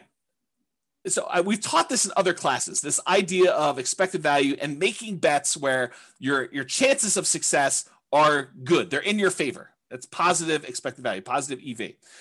Expected value is the sum of all the possible values that you could get from this. So in this situation, I could lose all my money. In this situation, I can make $10,000. In this situation, I can make $100,000. In this situation, I could have $1 million or whatever it is. Oh, I know what I was going to say over here. Let me finish this thought and I'll try to go back. So it's a sum of all those results multiplied by the probability of the occurrence of each one of the results. So I have a 10% chance that I could lose all my money. I have a 15% chance that I could make $10,000. I have a 20% chance that I could make $100,000. I have a 40% chance that I could make $500,000, and I have a 10% chance of making $1 million. If you multiply the probability, the percentage chance you have, times that dollar amount, and you add up all of those, that is the overall expected value calculation. It tells you what, if you could have all of these results happen to you in the proportion that the chance of it happening to you would happen, this is what your outcome would be on average. That's what it means. Okay. So going back here. So what I was going to say, CC, before I got distracted is, if you were like one of my clients who bought in this kind of like honeypot neighborhood where they bought a property and then it went up 3%, then it went up 4%, went up whatever it is, I don't think a lot of them were thinking to themselves, hey, listen, by year 4, we're going to see a 25% or 28% increase in any properties that we bought at this point. I don't think any of them had that in their kind of like probability part of that. I think a lot of them thought, hey, listen, I'm going into this. I think there's a good chance we'll see 3%-ish appreciation, maybe a little bit more, maybe a little bit less. There is a chance that the market could go down, but I'm ready to go buy another house and get that one at a discount the next year if I go and do this. But you had to be in the market in order to have that really small chance probability for you to see 100K times however many houses they ended up buying in that neighborhood. So you got to be ready to do all that stuff. Yeah, Roy says, Thinking in Bets, the book, does a good job talking about EV if others haven't read it. Yep, agreed. Okay, so expected value. Continue on here. So positive EV, a positive expected value, where you've taken all of these probabilities and multiplied by your expected results and having that number be positive, even a really big positive number, does not guarantee that you will be successful. It doesn't mean that you won't lose money. It means that if you could go live all these parallel universes, that you would make money, but it doesn't actually mean that you're guaranteed success. You can have a positive expected value. You can do the right thing. You can make the right decisions investing, and you can still lose money. You can get in your car and drive down the road, be on the right side of the road, be doing the speed limit, be wearing your seatbelt, be paying attention, have the radio off, have the telephone off, and you could still get in a car accident and die. Right? You could have positive EV and still do poorly. Right? You can also have negative EV and make money. You can actually have too much to drink. You could be talking on your cell phone. You could be putting your makeup on. You could be eating a cheeseburger. You could be having the music blaring. You could be, snorting a line of cocaine. You could be swerving all over the yellow line on the other side of the road, off the curb, getting like that rumble feeling. You could go into the grass and come back up onto the road and do that. You can make it home safe. And that would have been a negative EV type of situation, but you could survive it. And that's what's hard. You could actually decide to invest in dog money or Bitcoin, and you could make money. When I'm not saying it is, because I don't know, but you could actually look at all the probabilities of you making money with Bitcoin and decide this is not a good EV bet. This is a negative EV bet. Like, I shouldn't do this. But you can invest in it and actually crush it. You can make money with it. And that's what's hard about this. To kind of use my example, you could drive to work and get in an accident and you could die. Most times you go to work, you arrive safely, and you earn wages for that day. It has a positive EV because your probability of being able to get to work safely and earn money at that job is really high. But you could actually have that very small percent chance where someone does something stupid, or you accidentally do something stupid and you end up dying. There's no riskless things you do in life. So regardless of what real estate investing strategy you're doing, consider what the chances are for a variety of outcomes and what the results would be for those outcomes. And I know for someone who's just getting started, this is really hard to do. It's even, I don't know if it's, I would say this, there's a curve. When you don't know what you're doing, when you're brand new, I think it's really hard for you to estimate probabilities. I think when you have a little bit of knowledge, you think that you can predict probabilities really well, right? You start off and you realize, I don't know anything. You come to my classes for 6 months and you think you know everything and you think you can predict everything. And then when you come to classes for 10 years, you realize you cannot predict everything and you really don't know what's going on. And I think that's the weird curve. It's like, and I think you still need to try and say, there's a large part of this that I really don't know. It could be this, could be that. I don't know, maybe. But I think you come for a short period of time, 6 months, a year, whatever it is, and you think, I know everything. I can predict this very accurately. 10% of the time it's going to be this, 20% of the time it's going to be this, 30% of the time it's going to be this, and I'm good. I know all the probabilities. I know exactly how this is going to go down for me. Maybe. I don't think so. I mean, I don't think I could do that, right? So I guess try to, though. I think it's worth the exercise of sitting down and saying, okay, I'm going to do this Nomad thing. What could happen to me? I could lose everything. Sure. I mean, you get hit by a meteorite and you could die, right? I mean, there's low probability chances that you could do that. Figure out what you think the chance of that happening is. Or this could happen to me, it could go up just kind of slow and steady. Or I could see another 28% year, which I think is a really low probability sort of thing, but possible to do it. We could see massive inflation. All these different things could happen. And then look at it and say, does this still make sense probabilistically? Given an infinite number of times to try this, would I be successful doing this? Or what's the alternative? What would I do if I didn't do this? And is that better than my decision to do Nomad or whatever other strategy you're considering? Okay. Your assumptions matter when you do this, right? But historical data suggests property values and rents over any reasonable period of time, they tend to go up. Will they go up next year? No idea. Can they go down next year? Absolutely. Can they go up next year? Absolutely. Can they stay the same next year? Absolutely. But give me enough time, looking back at history, I would be on the betting side of Property values and rents are probably going up. Inflation and other factors, but I think inflation's a major factor in that. Okay. So do that. When I do math in the real estate financial planner software, when I do modeling and things of that nature, and the average of the Monte Carlo runs that you do, that's technically an EV calculation, right? You're running this thing 100, 500, 1,000 times, whatever it is. And you're saying, okay, there's 1 out of 1,000 chance that it does this dollar amount and 1 out of 1,000 it does this dollar amount. You take that times 1,000 and you add up all the numbers. That literally is an EV calculation. You do the average of all of them. That's your EV for that entire run. Okay. It tends to be overwhelmingly positive. Are there times when you run the scenario that it becomes negative? Yep, sure is. And your assumptions matter a lot as to whether or not it shows negative and how negative it shows. Okay. So what is your alternative for achieving whatever goal that you're trying to achieve with this Nomad or real estate investing strategy that you're considering? You know, if you're saying, hey, listen, I want to retire early, or I want to hit financial independence, maybe it's not even retire, maybe it's retire on time, or not too late because you're starting pretty late. You know, I just don't want to go to 75. I want to try to do this before 75, and I'm starting at 45 or 50, and I got to get caught up. So how can I do this in 25 years? Which it's not fast anymore. It's like on time because I started late, right? So what is your goal that you're trying to achieve? And what are the options you could do? Okay, I could do Bitcoin. I could bet it all on Bitcoin possibility. I could go to the casino and bet it all on Black 12. And if I hit Black 12, I get 36 times my money or 35 times my money. If I don't hit it, I lose everything. I could do this Nomad thing. I could buy 20% down rentals. I could buy 25% down rentals. I could go learn to trade options, or, whatever it is that you're considering. Lay them out in front of you. Say, okay, what's my odds of doing this here? What's my chance? What's my return? What's the probability I'll do well here? Probabilistically, Elon Musk-ish, sort of think about what are my chances of being successful? Not that I'm automatically going to be, but doing that. Okay. And then figure out, if you don't do Nomad or whatever else, what are you going to do? What are you going to do? What's different? So how do you feel? I think this is my last slide. This is the learned helplessness part of this. If you think to yourself, hey, listen, nothing I do matters, so why bother? What does that say?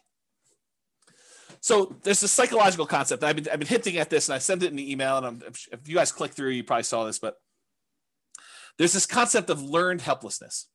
And I'm going to butcher the explanation for it because I'm not a psychologist. I'm not teaching this. So realize that what I tell you may be slightly wrong, but the idea is sound. Okay.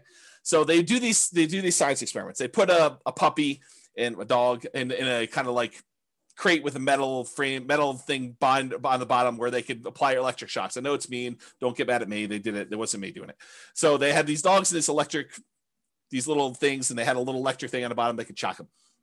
And they would there's a whole bunch of different groups, but basically they showed that the dog would get shocked and there's really nothing the dog could do. It couldn't get out. It couldn't jump up anywhere. And so these dogs eventually came to realize that it was futile for them to do anything. So they basically started lying down, and every time the shock came on for like a second or something like that, they just whimpered. It was very sad. They didn't want to do anything, but they learned that there was nothing they could do. And it's to the point where even if the bottom thing was shocked and one side of it was on a shocking thing and the other side was not a shocking thing, like they divided it with a little thing and they could jump over if they wanted to. They decided, the dogs learned that even if they jumped over, it didn't matter, right? Like they would still get shocked if they jumped over. But then eventually they turned off one side and the dog was on one side and they shocked them. And if the dog didn't think that it was even worth them trying to jump over, even though if they had jumped over, this other side wasn't being shocked anymore, they still wouldn't do it. They gave up. They learned to be helpless. They learned that there's nothing I can do. It doesn't matter what I do, so I'm not going to try anything at all. And I've since read that you have to actually learn helpfulness. The default state is helplessness. You actually have to learn that you can do something to lift yourself up out of the stuff that's going on for you. So to be even more complicated, learned helplessness is not technically true. That's the default state for most animals and for humans, because that we're similar stuff, right? So it's really, you have to learn that you have agency over your choices, and choices you make and things you do matter. Okay. So that's it. Let's see here. People are recommending books, And says, every home, every deal, every tenant, every year teaches me something new about nomading rentals. Absolutely. And I learn a ton from clients. They tell me about something. I'm like, I've never seen that before. That's new. Mike says, like fake cattle grates painted on the road stops cows from crossing. The paint. Yeah, there's a story. I don't know if this is true, but there's a similar story about elephants where they like attach a little thing to the elephant's thing and they stake them in the ground when they're young, and they learn that they can't move them, they can't pull it out, and so do that. And so eventually the elephant becomes full grown, and they can put this little thing on their ankle and put a little tiny stake in the ground, and the elephants just assume that it's like fully in there. They stop trying to pull it out there. So something like that. I don't know if that's true. Thatcher says, so what or who is the alternative to James Orr for those that are just getting started? Yeah, go download the podcast today, listen to all that stuff. Sabrina says, James, a somewhat unrelated question to your topic tonight. How can I deduct or depreciate my tax return the repairs and renovations I put into the owner-occupied when I do Nomad? I don't think you can. I don't think that's something you can do. Maybe there's a tax person out here, but for owner-occupied, I don't think you can actually deduct it. Where he said, I think one of the most powerful mindsets is to know you're going to lose money. Make yourself understand that it's a reality and what you can do to minimize it, and then take action anyways. Keep your receipts and add to the value of the property when it becomes a rental. Yeah, so Royce says do that. I didn't think you could. Maybe there's a tax professional on who's willing to share that with you. Otherwise, ask your tax pro. Okay, so continue on with this stuff, right? So how do you feel? Nothing I do matters, so why bother? If you feel that way, that's an issue, right? Like that's going to prevent you from taking action. It's going to prevent you from even trying. So you got to get over that. You got to realize, hey, look, maybe it's a small percentage chance, but if there's a small percentage chance and the reward is big enough, that might still be worth doing. Might I still fail? Absolutely. But what's the alternative? Look at all of your choices and say, I'm going to do something.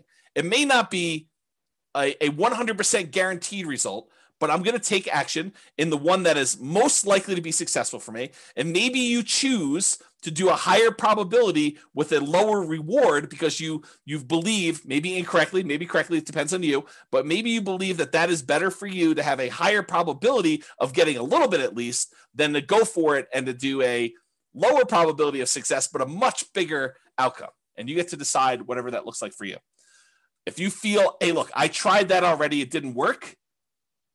Yes, we all fail at things. I mean, if you listen to the class, I don't remember when I did it. It was earlier this year. I talked about like the 20 stupidest things I ever did or what I wish I knew before I invested in, like before I started investing in real estate. And I was pretty open about like, I've had some significant setbacks and failure. Okay. So I fail. I mean, I make bad investments. I don't always make money on stuff. Sometimes I do things and they don't work. Ask Jason. He'll tell you I do a lot of things that don't work, but I still get up there and do that. And I think the thing is you need to do that too. And you need to be willing to take risks. And, Royce just basically said, I'm going to lose money. Be prepared for that. Rising interest rates are killing all the deals. If ever there was a reason to buy now, it's interest rates are at all-time lows. Right. So you're going to complain to me a year, well, maybe not to me, I may not be around, but a year, 2, 3, 4, 5 years from now, you're going to say, I should have bought all those houses when interest rates were at 3%, because now they're at 4, 5, 6, 7, 8, 9, 10, whatever they're at. Right. So you think that all these deals, or you think to yourself, I shouldn't even buy the first property because interest rates are going to go up and this is unsustainable. If interest rates go up to 5, 6, 7, 8, 9%, I put it in the calculator.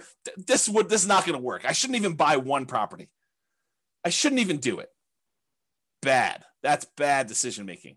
Right. You do one based on what it is today. You can evaluate then whether it makes sense to do the next one. And I think in a lot of cases, it's still going to make sense because even if you get in a bad interest rate, if interest rates happen to go back down, then you could lower your interest rate, do a refinance and improve the deal. Otherwise, you just hold on to it. You got that low and it's not getting any worse than that. Okay. Home prices are too high to make my plan work. I think that's largely what spurred on this class is these home prices have gone up like crazy in that particular market. So if you're looking at it and you're saying, hey, look, these deals are ugly compared to what they were. Yes, they were. They are ugly. Cash flow is not pretty right now. It is not good. I mean, you can move to a different market. Maybe you could find better cash flow in another market. Maybe you can do something else. I mean, who knows? But what's the alternative? And is the overall return you're getting still worth doing? I don't know. I thought those returns still looked pretty decent to me, but maybe it's different for you, right? Rents aren't high enough to make my numbers work. Yep.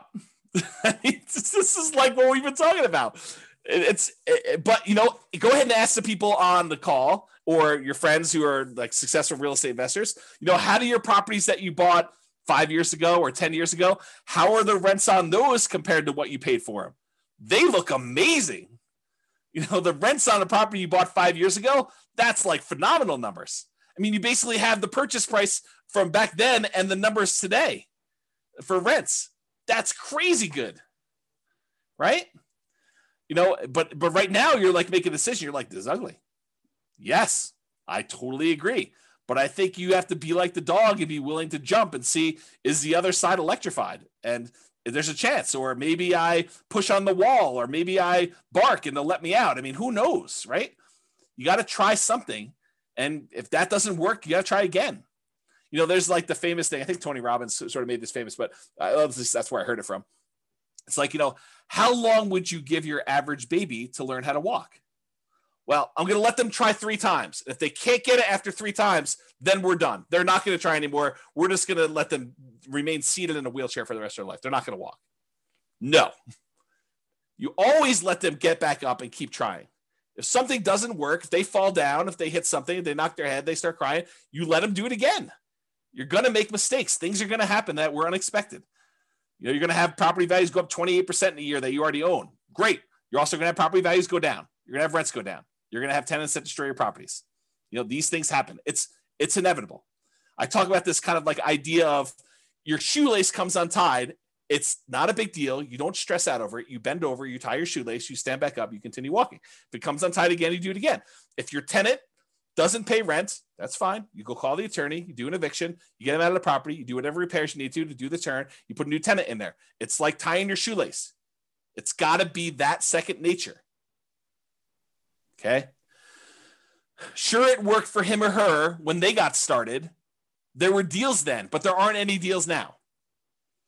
I'm an amateur collector of antique real estate investing books. I try to go find like these old books from the 80s or the 70s or whatever it is, where you're reading about what deals looked like then and like how they were and all that other stuff.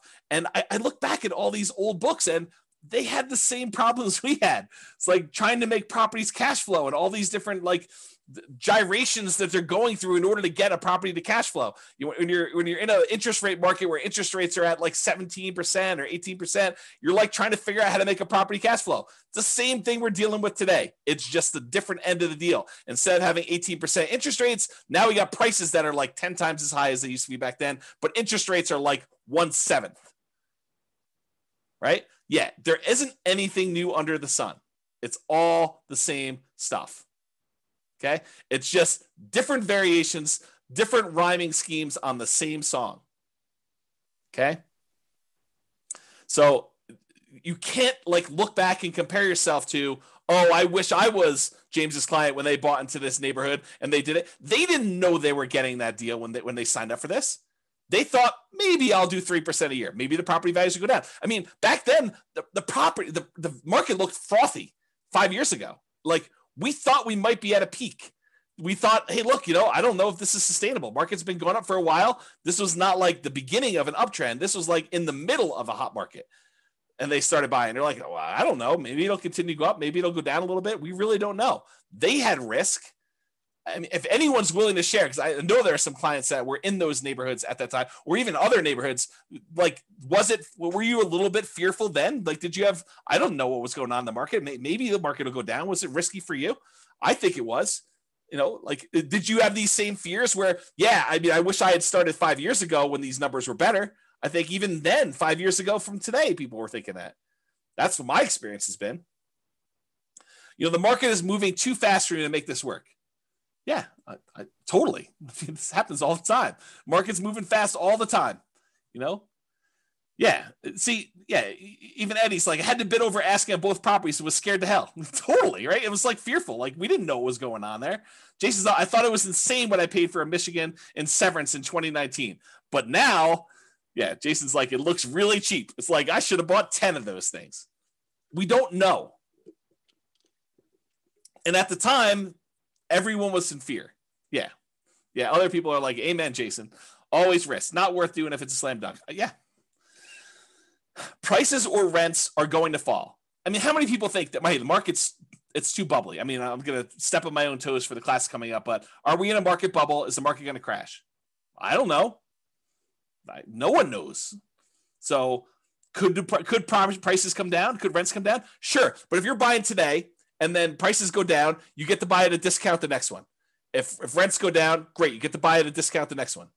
You're kind of like buying down into the thing, and then eventually things turn around. Yep. I can't save down payments fast enough. Yeah, I hear you. It's always hard to save down payments. I definitely struggle with that. I struggle with that today. Right? I mean, I don't have infinite money. And I like having really big reserves. So I still have problems with that. And so do a lot of other people. You know, my wealthiest clients I have all have challenges with that. It is not a poor person challenge. So get over it, because it's not unique to you. Got to do stuff about it. All my wealthiest clients, they do stuff about it. They're actively trying to figure out ways to increase the money that they have to invest. It's an ongoing problem. I can't find deals. Yep, welcome to the club. This has always been the case. You know, the only exception I will have is like 2008, 2009, there was a surplus of deals. But no one had confidence. Very few people had confidence to invest during what seemed like the end of the world. The worst real estate market of our lifetime. You know, a massive global real estate depression. There were a lot of deals back then. You know, it was like, what's the best deal? You know, you were like, it was sifting and sorting instead of trying to find what's the least bad deal or what's the least negative cash flow deal, at least in our market right now. I mean, maybe you're in a different market, but what's the least negative cash flow deal I could do right now? Before then it was like, well, there's 14 ones to choose from. Which one should I pick? Yeah. Okay. All right. So that's all I got. I think you got to take action. You got to do something. And you know, you got to realize, you got to recognize and name in yourself, am I displaying symptoms of learned helplessness? Am I not taking action and doing something? And it doesn't have to be Nomad, doesn't have to be 20% down rentals. Do whatever makes sense for you. I don't care. I mean, I'm basically done. I got one foot out the door, right? So that's what I will say to you. Do something, figure out what makes sense for you, and try something. Take action. You know, have agency over yourself and your decisions and your actions, and make movements towards something. And even if you're wrong, you can correct. It's easier to correct when you're in motion than to correct when you're sitting in fear and not doing anything. That is all I have. And so goes the third to last class, or the three final classes. We're down to two. Amazing class, very good class. I'm glad you guys like it. Mindset is critical. Well done to keep the movement going. Viva Nomad. Well done. Excellent class. I appreciate it, guys. So I hope you all enjoyed that. Any final questions? You are very, very welcome. Very, very welcome. Great class, good philosophy, always insightful. Thanks, James. Amazing. Look at all those exclamation points. Thank you very much. Thanks for the class. Love the format info. You are all very welcome.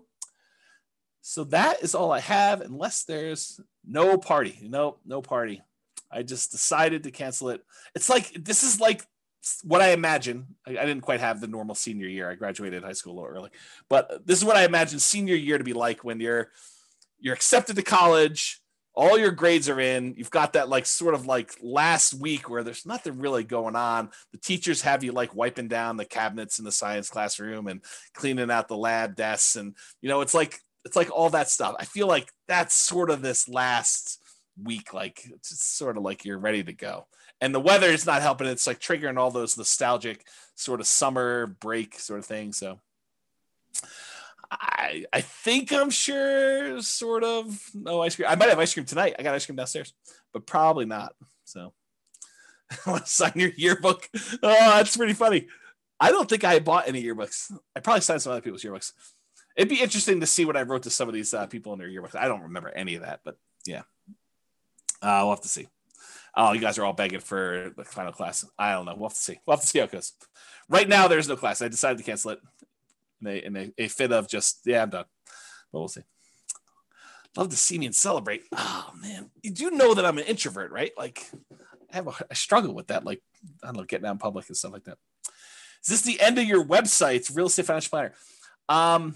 Probably not, Donna. There's a probably better than 50% chance that I spin off Real Estate Financial Planner, the software, as a paid business. Because my guess, I don't know this for sure. There's a 10% chance I'm like, done. Everything's done. Close everything down. Never do anything else again. But my guess is that, especially since I've been doing this stuff for so long, and I tend to think about work. I tend to think about business. I tend to read a lot of business books. Like all of my like fun stuff seems to be business related. The chance of me going from 100 miles an hour to 0 seems unlikely. It's possible it could. I don't know. I'll know a lot more after taking 3 months off. But my guess is that I probably will spin off the Real Estate Financial Planner business as like a separate little entity. It's my guess. We'll see. We could do it at our house. Oh, Bob and Barbie just volunteered their house. Oh, that's pretty interesting. Maybe painting landscapes. I did do a painting. Steve, I did like a Bob Ross class. I have a little thing. I'll have to show it to you guys sometime. It's like a snowscape. You are welcome, Carlos. Thank you a lot, James. Thank you a million for all your help and support. I've been learning a lot from you. You're very welcome. Very welcome. Brittany says, just download all podcasts. Wish I found this a long time ago. Yep. Good stuff, right? Ray says, we'll call it Beers with Barbie. I'm in. Oh, that's pretty awesome. Nick, just stay on a teacher schedule. Take your summer off. There's a possibility. There's definitely a possibility. The challenge, Nick, is this, right? Like the monetization for teaching the classes is actually brokerage. And it's hard to be like part-time brokerage. It's tricky. Because if you need something and you're like, oh, but I'm buying in January this year. And I'm like, oh, well, I'm taking January off this year. That's hard for you. It's tricky to do that. So I don't know. The goal is you take the tech startup journey. Jason, I don't want to give up ownership. I don't know. Maybe I'm too stingy. You and I will have to talk about this on the cruise. Yep. Thank you. Well, better for having your great effort. I appreciate that. Book recommendations. You can read the book I wrote for my son. It's that'll probably come down soon. You should go download that. I'll type in the address. And then also probably The Millionaire Real Estate Investor is probably another good book. But here's the book I wrote for my son. You can go download this for free. That's probably a good starter book. I would probably do 2 of those. Barcy, I can't tell you how much we've learned from you. I appreciate that. That's very nice. Very kind. All right. Well, because I'm getting mushy with all the love fest, I think I might go. 3K Nomad book is worth reading. Yeah, the 3K Nomad book is probably worth reading if you're planning on doing lease options or you want to get a better nuanced understanding of Nomad stuff. That's probably worth doing too. I don't know if that's available on the podcast or on the website. There is a 2-hour version of it taught. There's several of it, but there's one on the podcast. You just go listen to that. I'd go download the podcast episodes like right away. I don't know if it's on Amazon, Jason. I really don't. But you all should go download the podcast episodes because they are probably coming down. So please do go download those, enjoy those while you can. There's like 100 of the 300 classes or whatever it is that are there. And I might do burrito pricing on classes and release those over time. So there's a possibility that you'll see you could buy a copy of an old class for like $12 or something like that. Basically the cost of buying a burrito. All right. If that's all we got, thank you all for coming. We're going to end on time. I do appreciate it. Looking forward to the last 2 classes, and then we will be done. So 2 more preps, and then take some time off. So thank you all. I will talk to you all soon. Have a great night. Oh, someone's on my back porch. I got to go. All right, cool. I will talk to you all soon. Have a great night. Bye for now. With home prices up, mortgage interest rates up, and rents up, but not quite enough to counteract the higher prices and interest rates, cash flow on rental properties in Greenville is harder than ever. Book a call with the Real Estate Financial Planner to apply our proprietary 88 strategies to improve cash flow on your rentals. See the show notes for a link to schedule your call and improve your cash flow today. If you're a real estate agent, lender, or professional in Greenville that wants to help our real estate investor listeners, consider reaching out to learn about collaboration opportunities with this podcast.